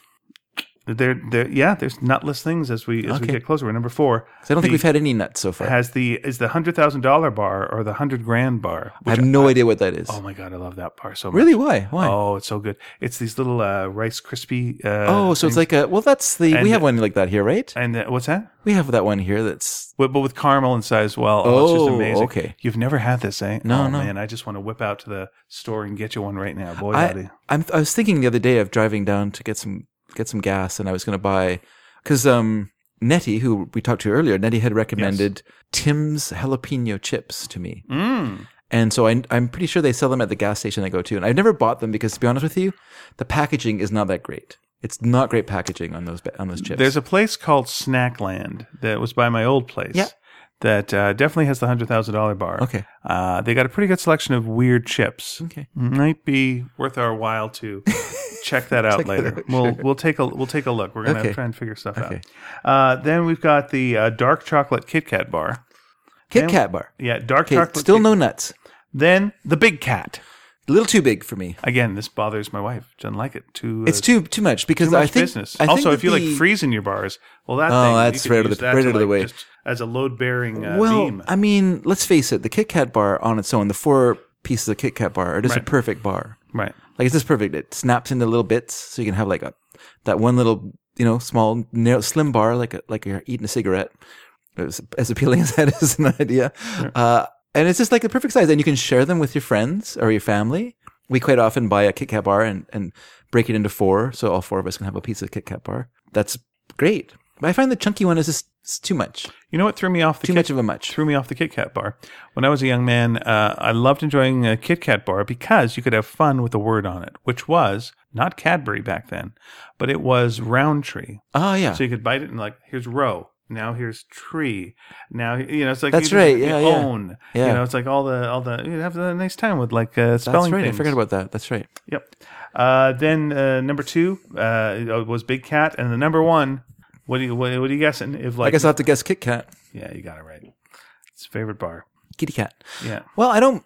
To be honest with you, I like all those bars. I mean, because unless he chose something like Eat More, which I don't think they have in the States. No, I think the government didn't allow that. Yeah, I don't blame them. I stepped in just in time. An Eat More, or I can't remember what else I said, but one of those bars that kind of fall off the table for me. But most other bars, I'm just. Though to our American friends, if you do come to visit Canada, do try a Kinder Egg at some point. That's pretty good. Pretty good chocolate, sure. And you get to make a little toy. Well, the chocolate is very good. Yes, you're right there. Also try a Coffee Crisp. Definitely try a Coffee Crisp. You can bring that back across the border with you. You can't bring the Kinder Egg, though, because you might choke on it. And if you have a real sweet tooth like I do, Turkish Delight is also good. But it's not for everyone, I'll admit. What do you call that bar? That's called a Big Turk. Big Turk. Oh, yeah, that's right. Big Turk. Yeah, I think Turkish Delight is okay, but I think there's also a chocolate bar called Turkish Delight that's covered in chocolate as well. That's a British one. A Nielsen Turkish Delight? Yeah, I think something like that. That's a British. It comes from England. Which you can also get from Snackland. Huh. Is Snackland sponsoring the show? I don't know. Chris Roberts. Hey, Chris. Hi, Chris. Has said, wow, I'd forgotten all about Bar 6. Well, yeah. So Ian's mentioned to Who me, made Bar 6? I believe Cadbury. So that would be available in England. Yeah. Okay. Yeah, I think so. Okay. You don't need to research it. It's fine. Dave, it's my pleasure, Cadbury. Okay. It took me straight back to childhood and that sweet van that used to park outside the school gate. Sweet's van. He said sweet van. Oh, okay. So it sounds like something happened to him in a van outside that gate. It's a lot of trauma mixed up. I can see why he tried to forget it. Yeah. This all makes sense. Yeah. I'm taking this as a positive and it's a negative. It took him right back to that sweet van that abducted him outside the gate at the school. Was it a sweet van? Did it have a round? Had a wizard on the side? Well, was it that kind of round window, that kind of dome window that sticks out a bit? That was blacked out, of course, with duct tape. Because, sure. Yeah. Hey, do you like... it said, if this van's a rockin', don't come a knockin'. And that's why they had to get rid of the Bar 6, because it was involved in so many of those Sweet Van incidents. When they caught the guy, his name was Sweet Van Dan. These days, anything by green and black is great. Oh, what does that mean? He's basically saying anything that's hoity-toity in a chocolate bar. Is that what that means? Yeah. That's like, it's like fancy chocolate. You know what? That's pretty big talk from a van kid. We used to call them vannies. Okay. But living in Vancouver, I don't think you should throw any stones. Maybe not. And also, those kids went through a lot. Yeah. Made to work in the chocolate factory. I hope you don't think they were molested. They weren't. No. They were forced to work in the Cadbury chocolate factory. That was the problem. That's right. And the owner was just a madman who's loosely That's right. what Willy Wonka was based on. Loosely. Loosely. They had to provide the cream for the eggs. But they weren't molested. Let's again get that out of the way. Okay. Did you read my Lagerfeld joke? No, I did not. So is it on Twitter? Is it Keith Lagerfeld? Karl Lagerfeld. Karl Lagerfeld. Yeah. My joke His brother Keith. My joke is Karl Lagerfeld. Yeah. Left his $200 million fortune to his cat. So yeah, they were fucking. Okay. Bourneville. Is that true? He left his $200 million fortune to his cat? 150 million pound fortune. I had to change it for the simplicity of the joke. Sure. But yes, indeed, left it to his cat. Wow. Good for him. Which again, I like just picturing the will reading and the dogs just there with tented fingers going, come on, and then roar! Roughing your ball! The rings I read. Man's best friend indeed. It's my house. Okay, I'll leave. Bourneville is my daily treat. I'm just going to go and look up the laws about marrying cats. Okay. Well, it's all just Batman's marriage to Catwoman. That's all. That's all you're finding out. Now I want to see what this Bourneville thing is. Bourneville chocolate. Let's see. Image. There we go. Nice Bourneville. Oh, that does look like a nice chocolate. Oh, it is a fancy, delicious looking chocolate. I'd go for that Cadbury. Nice. And for special times, yeah. Oh, Bourneville's not special enough for you? So fancy. You can't beat Montezuma's Absolute Black. Well, that sounds like diarrhea, doesn't it? I mean, that sounds like 100% an X-Lax chocolate bar that someone's wrapped in a gag wrapper. And then later when you eat it and you go, oh no, you look at it and just go, well, it said Montezuma's Black. Yeah. What did you think it was going to be, you fool? Mm-hmm. But, he says, ideally accompanied by a strong espresso. Why do you need that if it's Montezuma's? But okay, fair enough. This all sounds very artisanal, all these chocolate bars I'm hearing about. All right, and... I just want to eat garbage, Chris. I don't need all this fancy stuff. So I'm saying, we aren't afraid to tackle the big issues, though. Here's Chris's key question. Fridge or cupboard? Oh, where do you keep your chocolate? Oh, yes. You know what? I'm gonna go cupboard. Yeah, I think too. You get more flavor out of it. Oh, really? Yeah. If you're going the long haul, there's some, again, like I say, a cherry ripe. You want to put that in the fridge and or freezer. Yeah, freezer especially. But like you want a Mars bar. I guess you could, but there's a lot of mauling about. Yeah. It's hard to enjoy it. But anyway, that's more of a job. Thank you to all of our listeners for your chocolate talk. This week, I'm going to look up that Montezuma's bar and see what that looks like. Hey, Dave. Yeah. What's on your mind about chocolate? I don't know anything. Oh dear, you've put me on the spot. Oh my gosh, look at this chocolate bar. Okay. Look at that. It looks like it came from Satan himself. Doesn't it look like? I guess it's dark chocolate. I would hope so. I'm not a fan of dark chocolate. I would certainly hope so. I'm a sweetie guy. I'm a sweet person, as people always tell me all the time, every time they meet me. Wow. 100% cocoa. Yeah. This doesn't sound like my thing. That's too much bitter for me. But I understand. Chris is also having an espresso, so he likes things bitter. I do like an espresso. So maybe I should try this. Maybe you'd enjoy that. You'd enjoy that pure black. You know what I like, which you don't actually. I like from Purdy's, which is a local chocolatier, and here in the Lower Mainland, I like their chocolate bars with marshmallow. Oh, yeah, I like those. Those are good. Okay. My only complaint about those is they're very expensive. Have you had a chocolate dip marshmallow? Doesn't work. To me, does not work. I've Yeah. tried it and was like, no, that didn't work. I wonder why. I like a s'more. Yeah. I like a s'more, Sure. but for some reason, the chocolate tips marshmallow, no dice. Didn't do it for you. Yeah. Yeah, I had one the other day because I was buying some chocolate for Valentine's Day for the family, and I took advantage of being at the store that sells these marshmallow covered chocolate bar thingies. It's like a marshmallow filling. It's not a marshmallow. Yes. And yeah, I do like those. I do like them. Did you buy some more the next day when it was 80% off? But I don't think the chocolate bars would be 80% off. Okay. The Valentine's candy would be. But no, I didn't, because It did a hard pivot No turn one right wants- into Easter. Like the second, it was like, Yes. boom! no one wants you to go, I'll be right back, and then go run out to the car and drive off to get their And candy. we are seconds away from the Halloween candy coming back. Just, it's going to be there. Like, boom, and then it's Christmas, and then we're dead. Because, like, Once- that's the way time goes. Yeah. People, you don't really see, yeah, you're right. But it's funny, like, summer is not like the chocolate time of year, is it? Mm-hmm. Like, it's just too melty. Too So melty. who wants That's that? popsicle time, bro. That's popsicle That is time. ice cream. That's my favorite time of year, I guess, for food. Because I would much rather have sweet, cold things than warm, semi-sweet things. At like the chocolate. P&E, our local fair, they've really come on to deep frying everything now. So you're deep frying a lot of Oreos. You're deep frying Mars pretty good. bars. Mars bars is pretty That's very good. typical. Yeah. Now they're deep frying sticks of butter. They're deep Tastes. You know what tastes? I have had the deep fried butter. Yeah. It's basically tastes like a cream puff. Interesting. That's what it tastes like. Okay. Yeah, it's butter, whatever you. I mean, essentially, It's it's not just just cream. hot butter dripping down your hand? Like, No, it's more. how do they get us? It's solid enough. It must be for you- frozen when they put it in, Okay. so that it doesn't melt. And then, yeah, when you bite into it, for me, it just tasted like a. How much butter are you eating puff. at that time? Like a stick of butter? Half a stick of butter? No, it's just like a ball. Just a butter ball? Yeah, Okay. I put as much butter in my sandwich as I put in my mouth when I eat that thing. I don't think it's fine. So you're It's a good butter, for you. You're a butter boy What do you say, butter boy? because you like your butter. I do like my butter. All right. Well, we're going to have to test that out. Let's get the buttercup out. Check it out. And his story holds up. Yeah, it's true. I think it holds up for everyone. Right. If you hold so you said that too. Yeah, when we were kids, of course, the popular thing was Were if you you- hold a buttercup under your chin. Were you the one that would do that and then like swap it out for a lighter? No.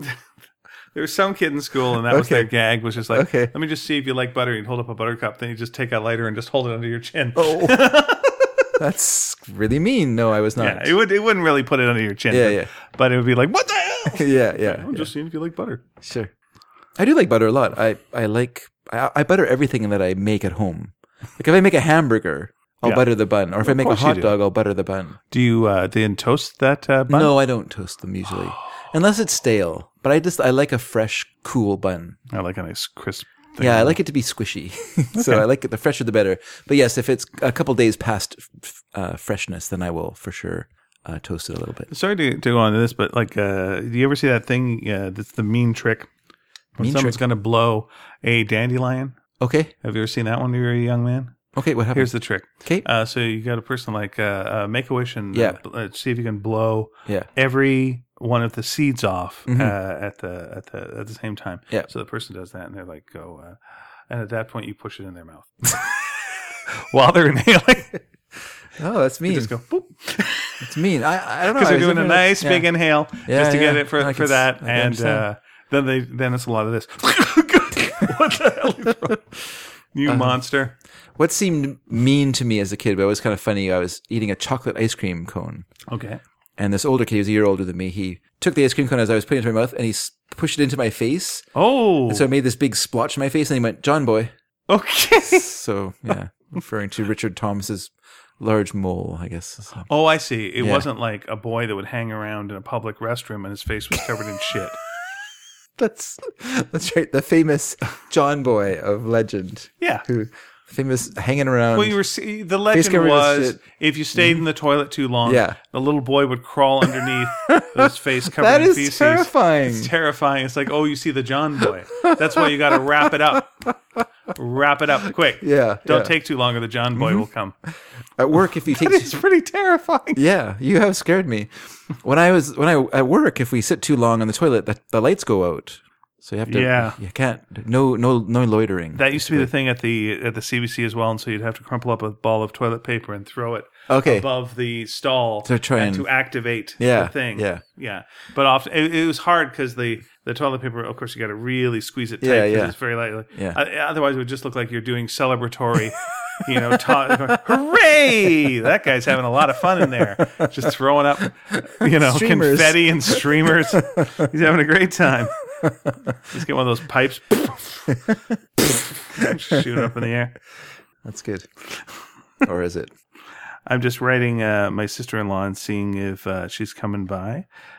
Because we've got a plan tonight to maybe get some barbecue in a bit. Yeah, and we're just going to make this plan work. Okay. All right. Thanks for explaining. So my question to you is, I'm sorry to keep tossing it over to you, but vamp, bro. Vamp.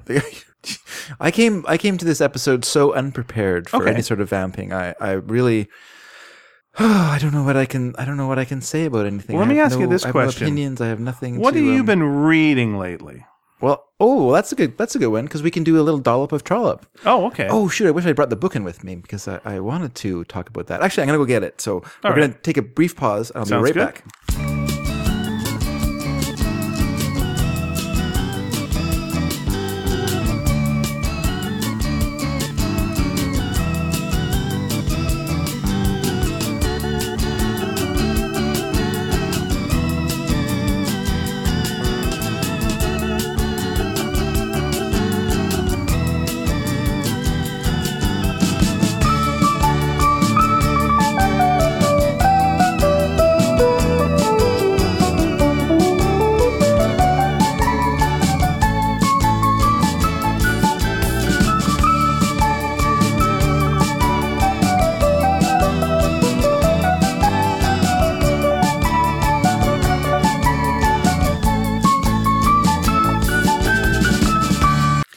Dave. All right, we're back after that delightful bit of intermission music there. Hope everyone enjoyed that. We'll never get the time back. If you enjoyed the intermission music, listen to episode 69. Way back from the beginning of our our podcasting career, we did an entire episode of intermissions. So a dollop of Trollop. So I've gone back onto my Trollopathon. Okay. Right now, I'm reading the Duke's Children. It's the last book in his series of Palliser novels, which was his kind of political novels that Trollope had worked on over time. And so I think where I am now, I am 8 books away from completing the entire run of Trollope novels. I'm on book number 39 right now. How do you think you'll feel when you're done? How I think I'll feel when I'm done? Yeah. I think I'll feel like I'm ready to start all over again. No, okay, I think I'll. What I wish I had done though, which I didn't do, was I wish I had jotted down my thoughts on each book as I had finished reading them. Yeah. Because there's some that I enjoyed a lot. There was a couple that were so. But overall, they were all really enjoyable books. And I think he's a really good writer. I think he's very readable more than anything. He's not a super fancy writer. Yeah. Like I always found, like say Thomas Hardy, which I tried to read when I was a teenager, really this made me impatient. I didn't enjoy his books at all. Like his in-depth descriptions of a heath just left something to be desired. And so Trollope, you don't really get that. I mean, you do get like I have to say he's cut down on his descriptions of houses. Like when you first start reading him, he's very detailed about like what the houses look like and things like that. Which I guess to him at that time was really important because it showed where you ranked, how big your house was and what, how many windows you had. If you had a lot of windows, you could afford all that window tax. So that was you're really wealthy. But he seems to have cut down on that. You don't get those kind of intense descriptions of what everyone looked like to the nth degree. And which I prefer. I don't like getting super descriptions of people unless they have something really important about themselves that you should know about. It almost feels like you're a police sketch artist. You're okay, there he is. That's right. Yeah, exactly. He's kind of given up on that. But what I like, one of my favorite things that he does is to interrupt his own stories and talk to you as the author, which some people find really annoying that he would do that. But I always find it kind of charming that he takes time to talk to you as the reader. And so as I was saying, right now I'm reading the Duke's Children, the final book of the Palliser series. And so chapter 9 is called In Medias Res. And so I'm just going to read a little bit to you. Sure. Just to give you a taste of his interruptions. Because I really find this kind of charming. He says, perhaps the method of rushing at once in media res is, of all the ways of beginning a story, or a separate branch of a story, the least objectionable. The reader is made to think that the gold lies so near the surface that he will be required to take very little trouble in digging for it, and the writer is enabled, at any rate, for a time, until his neck has become, as it were, warm to the collar, to throw off from him the difficulties and dangers, the tedium and prolixity of description. This rushing in media res has doubtless the charm of ease. And as a quote, certainly when I threw her from the garret window to the stony pavement below, I did not anticipate that she would fall so far without injury to life or limb. When a story is begun after this fashion without any prelude, without description of the garret, or of the pavement, or of the lady thrown, or of the speaker, a great amount of trouble seems to have been saved. The mind of the reader fills up the blanks, if erroneously, still satisfactorily.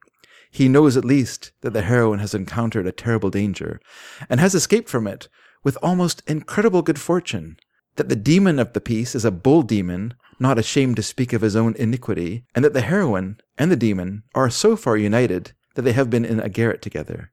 But there is the drawback on the system, that it is almost impossible to avoid the necessity of doing, sooner or later, that which would naturally be done at first. It answers perhaps for half a dozen chapters, and to carry the reader pleasantly for half a dozen chapters is a great matter. But after that, a certain nebulous darkness gradually seems to envelop the characters and the incidents. Is all this going on in the country, or is it in town, or perhaps in the colonies? How old was she? Was she tall? Is she fair? Is she heroine-like in her form and gait? And after all, how high was the garret window? I have always found that the details would insist on being told at last, and that by rushing in media res, I was simply presenting the cart before the horse. But as readers like the cart the best, I will do it at once again, trying it only for a branch of my story, and will endeavor to let as little as possible of the horse be seen afterwards. And so just read a little bit of story. It starts off. And so poor Frank has been turned out of heaven, said Lady Mabel Grex to young Lord Silverbridge. Who told you that? I have said nothing about it to anybody. Of course he told me himself, said the young beauty. I am aware that in the word beauty, and perhaps also in the word young, a little bit of the horse is appearing, and I am already sure that I shall have to show his head and neck, even if not his very tail. Poor Frank, did you hear it all? I heard nothing, Lady Mab, and know nothing. You know that your awful governor won't let him stay any longer in Carlton Terrace. Yes, I know that. And why not? Would Lord Grex allow Percival to have his friends living here? Earl Grex was Lady Mabel's father. Lord Percival was the Earl's son, and the Earl lived in Belgrave Square. All these are little bits of the horse.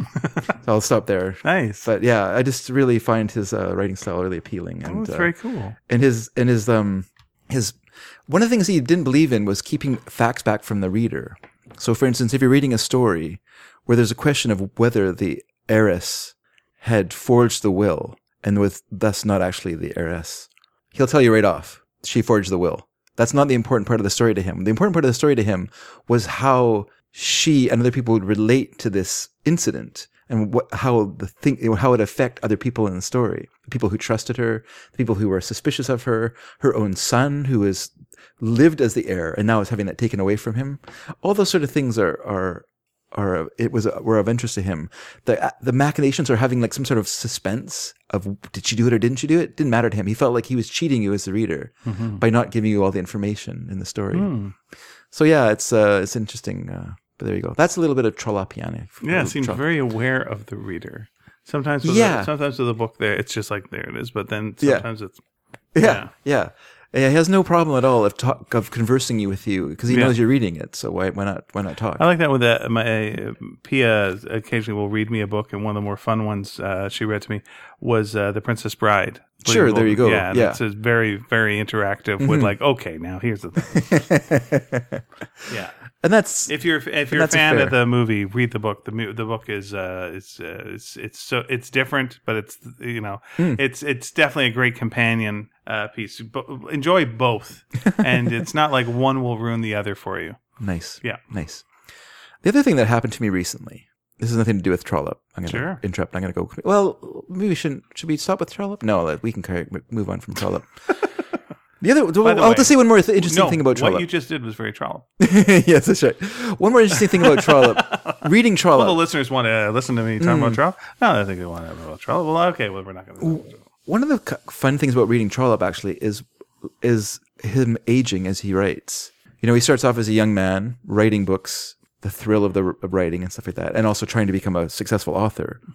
So his early books, which are 2 Irish novels, which weren't popular, he was told, don't write about Ireland. Actually, he wrote 3 Irish novels in a row. Well, as an Irishman, I appreciate that.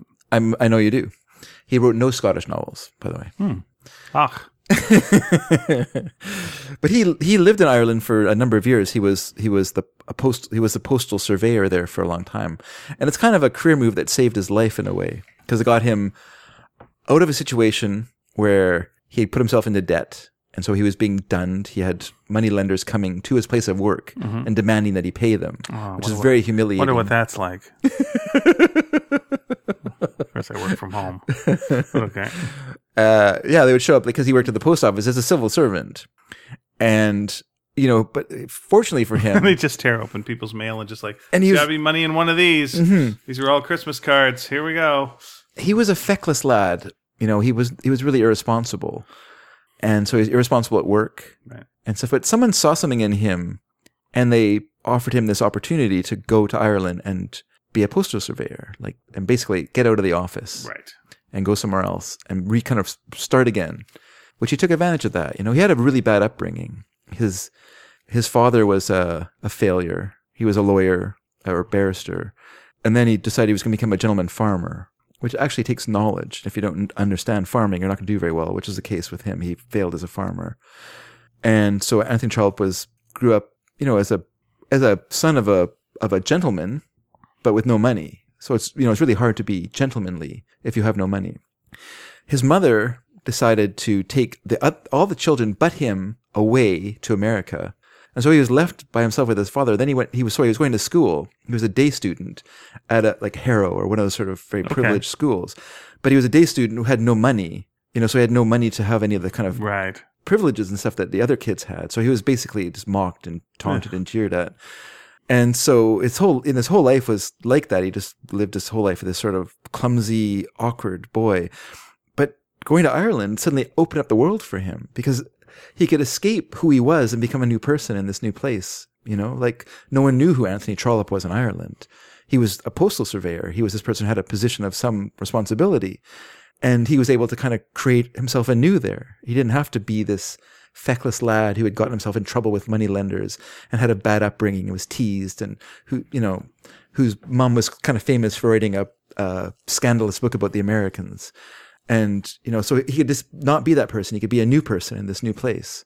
And I think that's really interesting. And so that's where he started writing, and he started writing stories based around the things that he saw as he was traveling around Ireland. Because what a postal surveyor was you would go from post office to post office to make sure they were following the systems that were in place to have efficient postal delivery and stuff like that. And so that kind of, he was sort of a busybody as well. And so that sort of fit his personality to be able to go into a place and sort of bustle about and poke his nose into things and get things done. You know, he really enjoyed that part of it. Yeah. Nice. I'm gonna throw this out as our question of the week, unless you've got a question of the week. No. My question of the week will be, who is an author you recommend that maybe people haven't read a lot of, and why? What do you think? What's your hook on that author, and why people would want to read that person?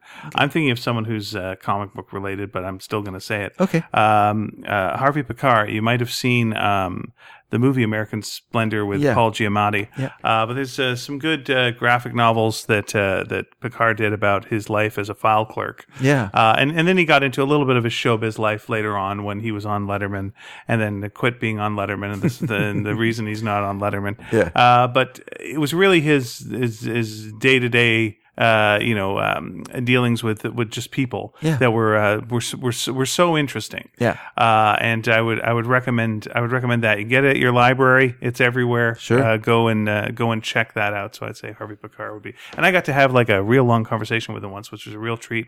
And he sounded just like he should. Huh. It's nice when someone is like, it's like, so it's so nice. And, you know, he always seemed to be like that. So sometimes, you know, an author is like, that person is how I wish them to be. And then later on, oh, Lord, they disappoint you. They take a turn. Okay, well, I'm going to think that Trollope is too well known for this category. Okay. So I'm going to go with this author for everyone. and I've mentioned him before in the show, but he's someone I really like a lot in terms of his writing style. He's really excellent, and that's Frank R. Stockton. Okay, most famous for writing the Lady and the Tiger would be his most famous work that still kind of lasts to this day. But he wrote sort of general fiction, but mostly humorous. One of my favorite is The Casting Away of Mrs. something or other, Mrs. Alysham, which is about two Midwest school marmish ladies who are cast away on a desert island with the narrator. Okay. And how they just sort of, kind of bustle their way through this situation. It's quite a good story. His short stories are always excellent. He wrote a science fiction novel called The Great Stone of Sardis, which is also very good.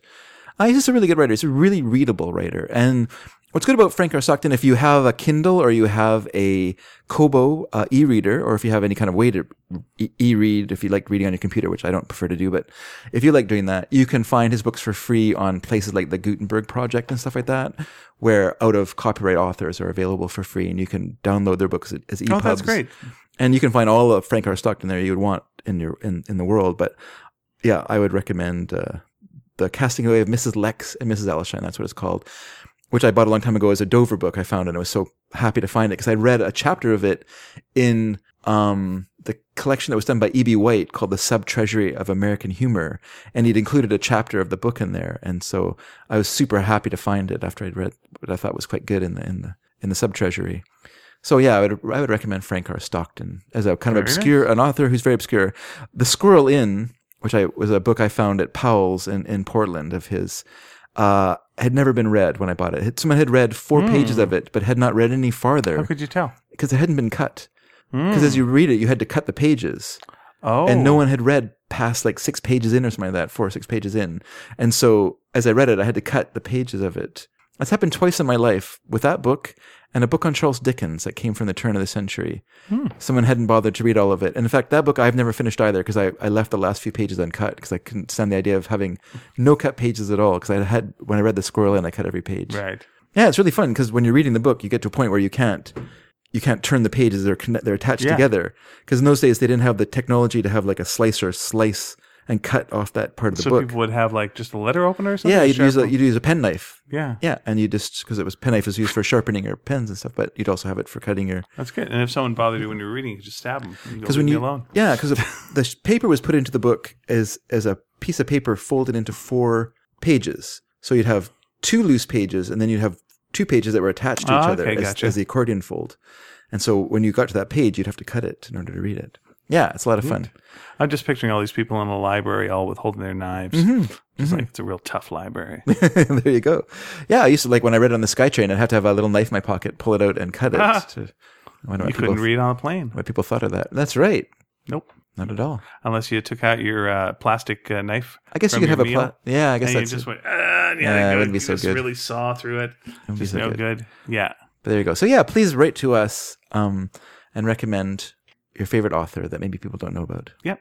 Eventually, we're going to have you take pictures of yourself reading that author while eating your favorite chocolate bar, and then it'll be something other element. And drinking a Coke or Pepsi, so we know which camp you fall in. Yes, unless you're Australian, in which case we know. Oh, those 20% rebels, those guys.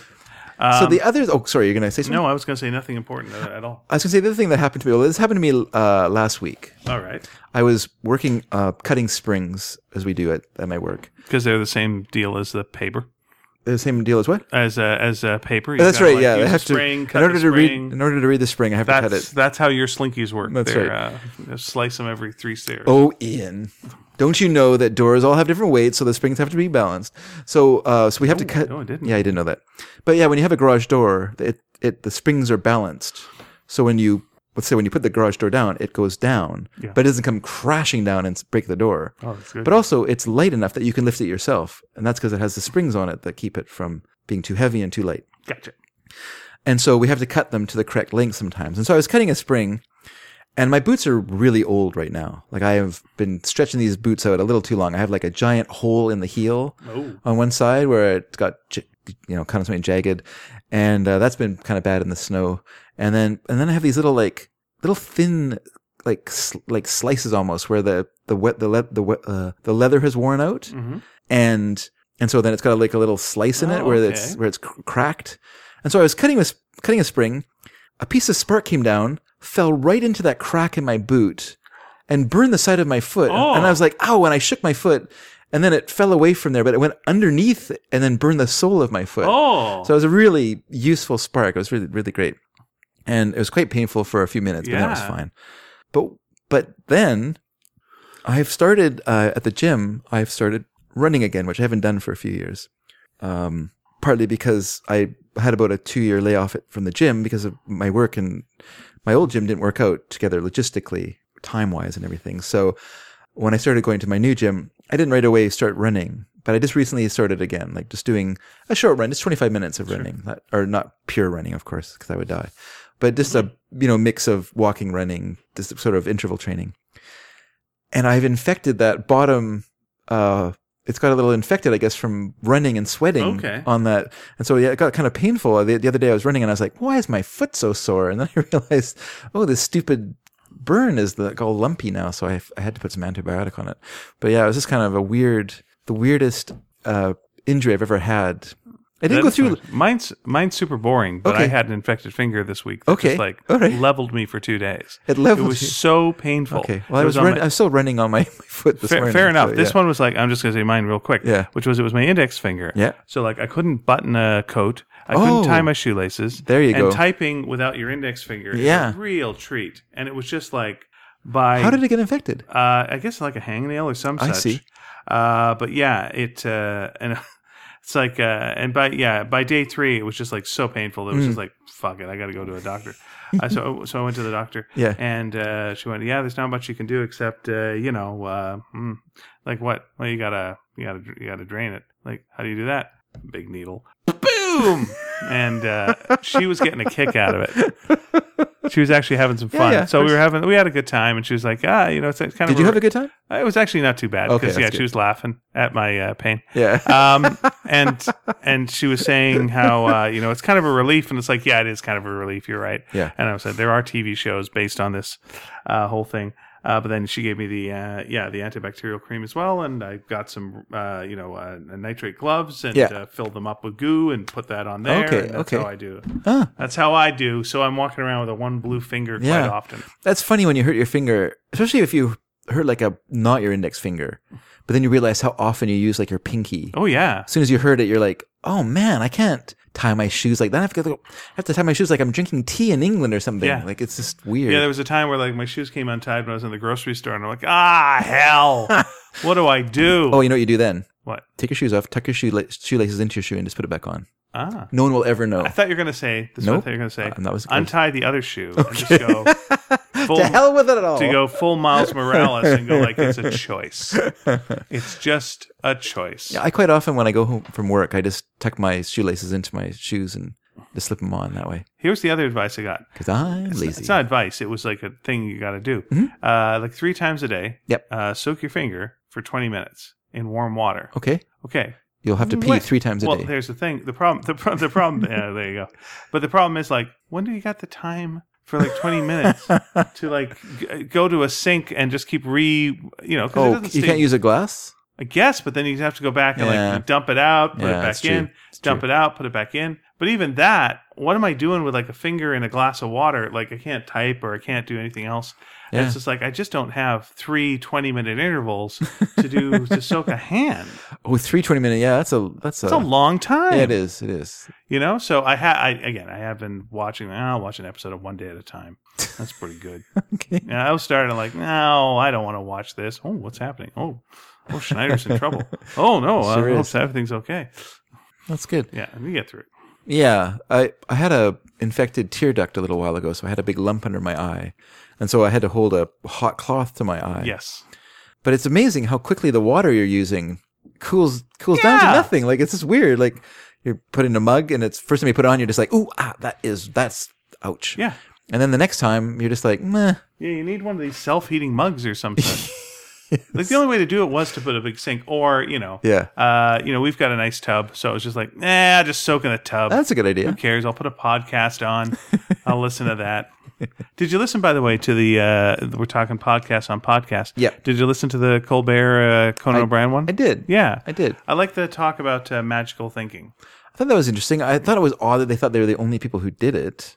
It seems like anyone who's been a child has been a magical thinker, but maybe they're thinking that as adults they still do it. Or I think the thing with them, which was their real moment of was where they went, and the problem is when it works, and like for both of them, they both basically they are so similar in certain ways in that they both replaced Letterman. Yeah. That's a weird thing. Yeah. And both of them from their humble beginnings or where they came from. Yeah. Again, Conan did grow up rich, but like, so what? There's nothing that would say you're going to be the next. You're going to be right now. He is the senior talk show host around. Yeah. Like. He's been doing it for 25 years.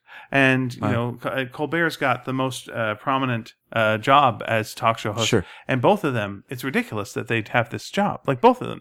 What? Why us? That doesn't make any sense at all. Yeah. So, I think, like, if you were prone to magical thinking and then something happens that's ridiculous and you're in the Ed Sullivan Theater and your face is on everything, it's very hard to then go, but I know it's not real, but what are we going to do, Yeah, that was interesting to me. And I've got a little bit of that in my life where I just go like, I look at where I started off and must be Catholic. Must be because all three of you are Catholics. Could be. And then just go like, well, this is ridiculous. Yeah. This can't be happening. None of this can be real. Well, no. You know what? I shouldn't say Catholic. I should say you all grew up with a religious beginning to your life anyway. Okay. Which I didn't. I never went to church at all. No, you came to it later on. Yeah. Yeah. So that's a hard part for me about church is the idea of prayer and things like that as being like an efficacious thing to do. Like I'm just kind of like, what? Whatever. Okay. Yeah.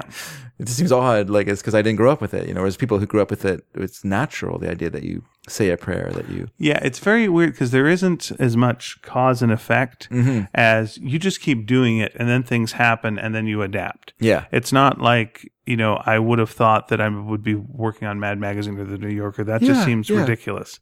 Like it's ridiculous to me that like, not as in a braggy way, but it's just like, well, those are two major magazines. Yeah. I wasn't doing this like 3 years ago. What the hell is this? Where's this come from? Yeah. Okay. Yeah. Sort of, It comes from creating opportunities for yourself. It comes from, because I did the Simpsons thing. But the Simpsons thing came for us just like doing our little mini comics. Yeah. And but there's nothing in the mini comics that would go, that's clearly Simpsons material. that makes sense to me how this would connect with this. Yeah. It's just you do the thing, you meet the person, or something occurs. Yeah. You say yes to it. Sure. You say yes to it before something you can't do. Yeah. You then scramble and just go, let's see if we can fucking do it. Sure. Like you with the coloring. Yeah. It's like, hey, do you want to color this book? Yeah. Scramble. You do a really good job. And then all of a sudden you're a colorist or you're this or you're that. Yeah. And there's it's very hard to not have some sort of sense of like, try to establish a pattern onto it or, I did this, which related to that, which is unrelated to the reality of just you happen to be in the room at the time this thing was happening. Yeah. Yeah, just that was very interesting to me because I do have magical thinking and I try to stop that, but by God, it's hard. Especially times when things do get hard and you're like, I've got nothing that I could concretely say or feel or do that would help this situation. Yeah. You basically have to turn it over to, okay, let's just, Sure. And I mean, if you're religious, you would say just leave it to God. Yeah. And it's interesting. Which works when sometimes it does. But same with magical thinking. It works when it does. I didn't know that Stephen Colbert lost his two brothers and his dad in an airplane crash. Yeah. I didn't realize that. So that was because he just talked about losing his brothers and losing his two brothers and his dad. He didn't explain what happened, so I had to look it up when I got home. Oh yeah, that was a huge thing in his life. I would think so, and it's interesting to me that it happened, and yet he's still a believer. Like for a lot of people, that would shake you to your foundation, that kind of loss in your life. Well, I'm going to say something that you will see in his show is that because he was raised by his mom, and his mom was such an amazingly strong person, you will see him when there's women on his show, much more than any other talk show host, listen to them and let them talk and let them finish their sentences and go on. And there's just this respect that's there that I do feel is there because he was raised by someone who was so strong and was able to like take a situation that would have destroyed most people and do it. Yeah, for sure. Man, I remember you talking about. I guess it was with Ellen Page was on the show. Yes. And you said he gave her all this space. Yeah. Same with Lady Gaga. I meant to listen to it or watch it on YouTube, but I didn't. Instead I watched a video about how to make a computer, which I think I kind of know by now, but I just find myself just like, it's just sort of become my pornography is watching people build computers. I'm going to do that one day. One of these days, I'll build my computer. I'm going to say at some point, look up how to build an evil computer. And just see if, you can actually build one. You have to turn your sister into an evil computer. What? Yeah. Like in Superman 3. Oh, man. I actually don't really remember the plot too much. I remember gruesome ending. I remember slapstick beginning. I remember Richard Pryor is you don't remember the scene when the sister gets caught in the ray or whatever and she turns into a robot? Oh, yeah. That's a gruesome. Yeah. It's really gruesome, right? It is. It's inappropriately gruesome. It's not inappropriately gruesome, but it's hit so many scare buttons. Yeah. That it's it's not bloody or anything, but it's just so it's frightening the idea of being changed like that so quickly. To be fair to the Superman movies, yeah, they're all a mishmash of what's that about? Yeah, you look at them and there's that. Let me ask you one quick question about a movie that you have seen that I saw as well. You saw the Alita. Yes, we went and saw it because we talked about it last week and I had not seen it yet. It's Alita. What's the full title? Battle Angel. Battle Angel. Yeah.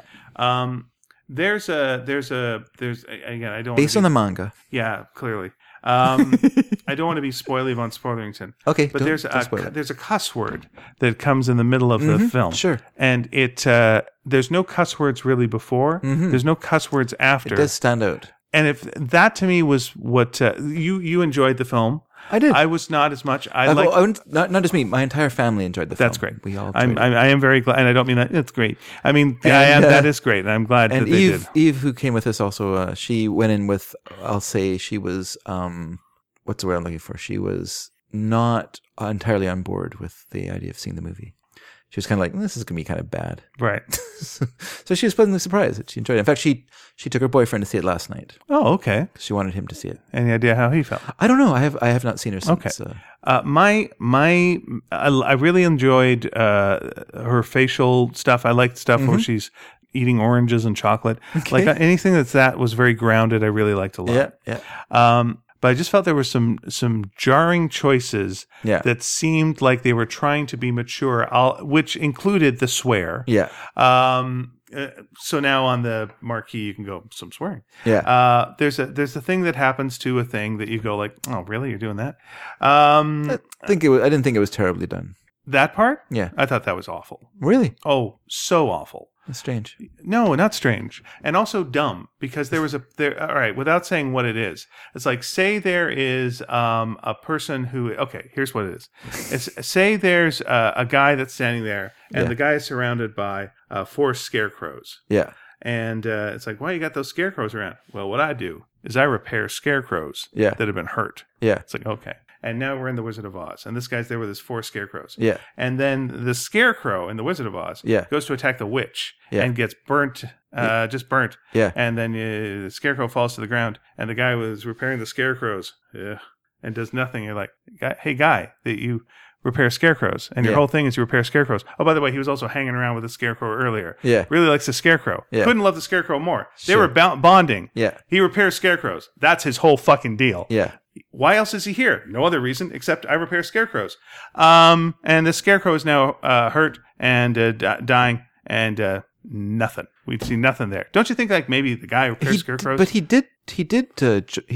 was the only person in that room who helped her defeat that evil person. Yeah, but I'm talking you're helping Dorothy to defeat which that's great. Fix the scarecrow.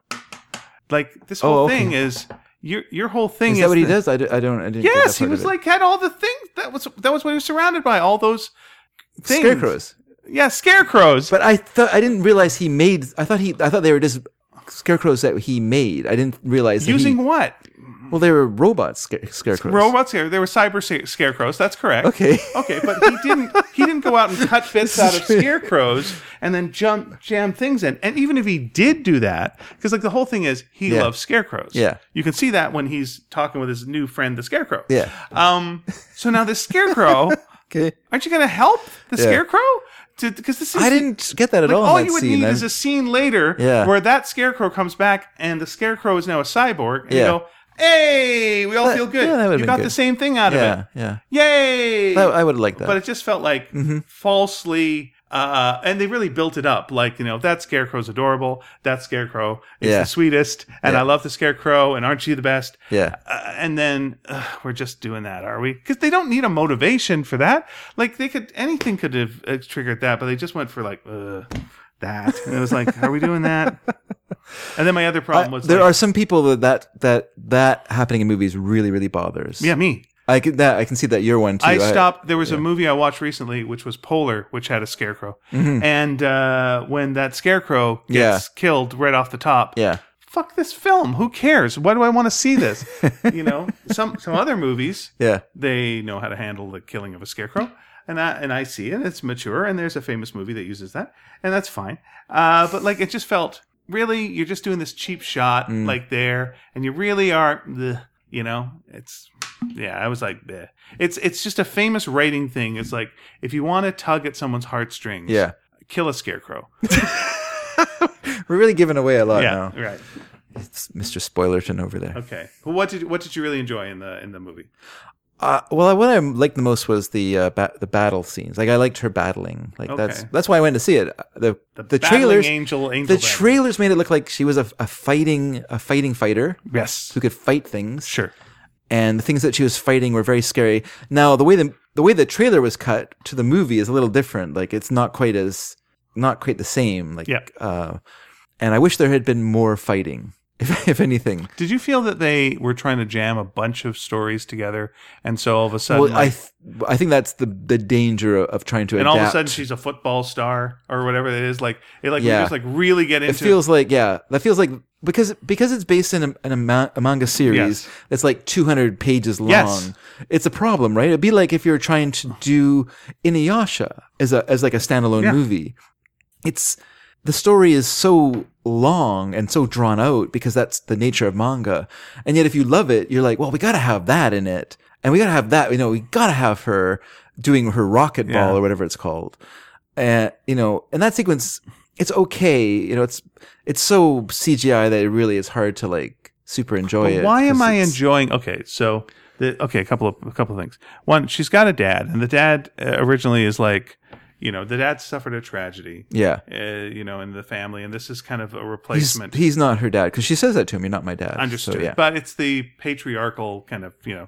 Okay. Anyway, and so he's treating her kind of like that, where it's like, don't go outside. Yeah. Be safe. Yeah. Be safe. Be safe. Mm-hmm. Then when she goes, I'm joining the murder ball league. Well, let me help you with your skates. Yeah. So you want to have these skates, and it's fine. It's like now he's really like cheering for her while she's murdering people. I'm like, what's going on? And that's she's not murdering them as part of the sport. You're getting isn't she? You're conflating this situation. Am I? Yeah, you are. Because it looks like the people in that sport are being killed. It does look like that, but then they're because they're not actually people. Well, they are. They're people. They're cyborgs. But their cyborg part of themselves is part of this machinery. It's like the machinery gets wrecked, but not them. And yet later, when there's cyborgs, how do you kill a cyborg? Well, you just cut his head off. There, done. He's dead. Now he's dead, permanently dead. We just cut his head off. Well, these guys are getting all their bits flying sideways. Yeah. How are these guys not? But their central core thing is fine because they show you that thing where they're taking the person out of the cyborg. Is there anything? Okay, it's like they have vertebrae that's mechanical going up into them, and then that part you shouldn't mess with, right? I'm not sure. To me, it felt like everyone was cheering as people were being killed. Like, I know they're cyborgs, but they're still people. Yeah, they're just bionic people. The $6 million man is a person, and I will take that to my grave. I want to defend the scene, but I don't want to give away what's happening in the sequence. No, and I get that there's a thing, but it just felt like it went from I love chocolate to I will kill everybody who's necessary that's in my damn way. Sure. And in a gruesome way. Like they really seem to like the gore in a way that you're just like, well, this doesn't feel like a once again, true to the story, but true to its source material. Right. The only thing they changed was that they don't bleed; they have blue blood rather than red blood, and I think that was once again a PG-13 choice. Yeah, situation. Yeah. I think the movie would have been better as a restricted movie. Like I think it would have been better as a more badly, more more like just a little bit more over the top. Okay, because it felt like a real teen movie, especially I think because the boyfriend was just like such a dud to me. Like Yes. the boyfriend was. That was a thankless role, and he just couldn't carry it off. Nope. Like you can have if I had some complaints with the film, it would be this. To me, the actor who plays the dad is to me not strong enough for that role. Okay. Like he doesn't work in that role to me the at guy all. who's not the dad, but plays. Who plays like the doctor who makes her or whatever, Yeah. like puts her back together. Who 'cause was she's the broken. Nazi in Christoph Waltz, who's Christoph Waltz, Inglourious Basterds. Inglourious Yeah. Basterds, Yeah. right? There's a lot of really good actors in this. There's I a lot don't- of really you know good what? actors in I've there who liked don't him- get to act. I liked him in Inglourious Basterds, and I thought he was okay in Django Unchained, but I did not like him in Big Eyes, Okay. and I did not like him in this movie. To me, he doesn't. I don't know. He's just not that character to me, and it doesn't work. When I was watching, I was thinking to myself, "Oh, you know who'd be really good in this role? Willem Dafoe. Like he's a person that can have who can have a certain charm, but also can feel threatening, which he's Okay. supposed to have in that film." And Christoph Waltz is supposed to be a hunter warrior. Like what? No, he's not athletic enough to be that kind of. I am that a role. hunter boy. I am a hunter warrior. Yeah, it's just Yeah. like, no, you're not. You don't even look like That all that. just seemed too basic to me, and so it was just, well, what are the streets like? Like I would have liked to have known a little bit more of like what the world is like. Yeah. And the world seemed Need to to add be another half an hour We've to the got like movie. and just you can do it otherwise. Yeah. You know, there's shortcuts. But like, you know, so it's like an open market, but we all love murder ball. But in the evening, hunter warriors come out, and it's just like, well, okay, all right, what's this like? Mm-hmm. Let's see, you know, and now I'm like a killing machine. Well, everyone's a killing machine, Jack. This is just killer machine world. This Yeah. is where you're on. You know, I put up a video of It is. that. You're right. Aster, the robot, you know, from Planet Danger, you know, and that's what it felt like kind of by the end of that. It was just like, okay, now you're getting your bits blown off. Now you're putting your bits back on to the point where like you get scenes like later on where like maybe a character will die and you're like, well, no, they're not.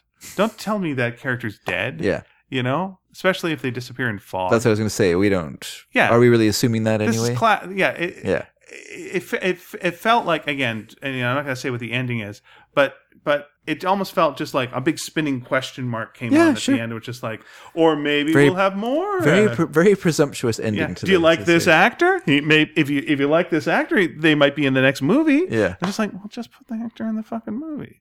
Then don't do that. You don't know if he's free for the next You movie. think he's signed up already? Yeah, you know, he's maybe he's agreed, but you know that doesn't necessarily mean nothing. Yeah. It's like, yeah, all right, we've been GI Joe'd before, and then you got to get all new actors. And Let me just say hopefully this. then- At least it wasn't Johnny Depp Yeah, who was revealed at the. well, I can't tell you. That's absolutely correct. I stand corrected. It is fine then. As long as Johnny Depp wasn't in it for the next little while, I'll do that. Who cheered at the end of Dangerous Things and Where to Find Them? Yeah. And went, Why'd you get rid of the actor Yeah. you liked, and Hooray! you got the actor We that? got rid of Colin Farrell and we replaced him with what? Yeah. Then they ask, why didn't Dave go see that second movie? And then you got to go. Well, this was a long time ago. This was in the 1900s, right? This was before Johnny Depp did all the stuff, so they don't know. They don't know. He's still going to be a charming 21 Yeah. Jump Street guy. He's got to go through all this stuff. They Sure. don't know. Sure. They don't know. So yeah. But if you've seen that movie, what do you think without spoiling things?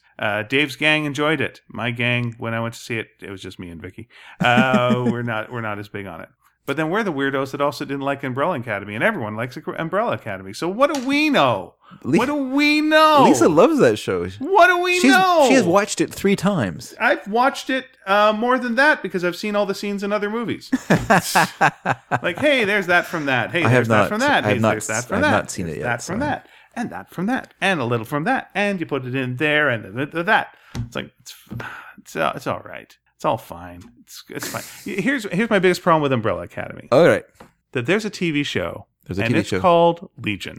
Pretty good show. And that show to me does the things that Umbrella Academy is attempting, Yeah. but does them. Yeah. And surprises you almost every time.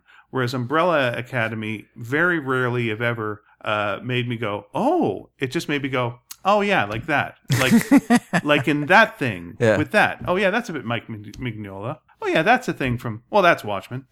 That's Watchmen. Well, that's definitely Watchmen. Huh. That's Wes Anderson. Yeah.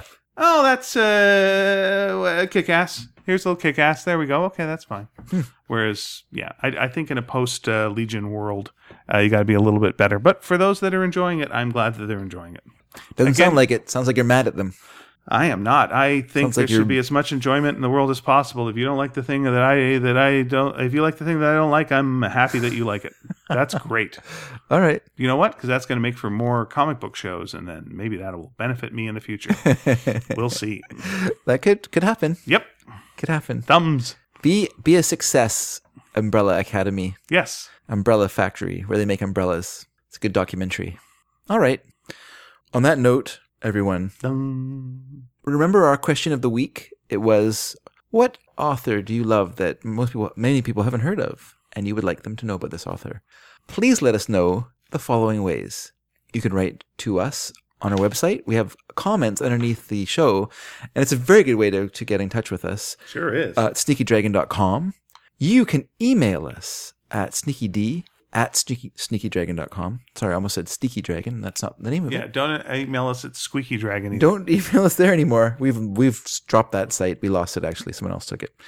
It's now a holding site for Alibaba. Were you meaning Aladdin? No, I wasn't. What's the Alibaba reference? Oh, it's that Chinese site that you can buy and sell things on. Ah, I didn't know that. Oh, you've never seen it? Nope. Yeah. It used to be that it was a place you could go to source factories to make products, but it's changed now. It's a lot different. Okay, very good. Anyway, maybe it was an obscure reference. I thought I was being very hip, but apparently if not. If you got Dave's reference, let me know. That's right. That's our sub-question of the week. Did you get Dave's dumb reference? If you want to answer that, you can go to Facebook, Sneaky Dragon. We have a Facebook page there. We are on Twitter at Sneaky_Dragon. And we are also on Patreon. And that's a place that you can go and support us if you enjoy what we do, which is a lot. Yeah. Or buy some of the things we talked about a little earlier. It's also Too true. Good. That's right. Also, we still got T-shirts and stuff on our website, too, if you want to. Oh, yeah. Yep. We do. We do. Okay, everyone. We hope you enjoy your week. And we hope you enjoyed this show. And I'm right and Ian's wrong. Bye. What?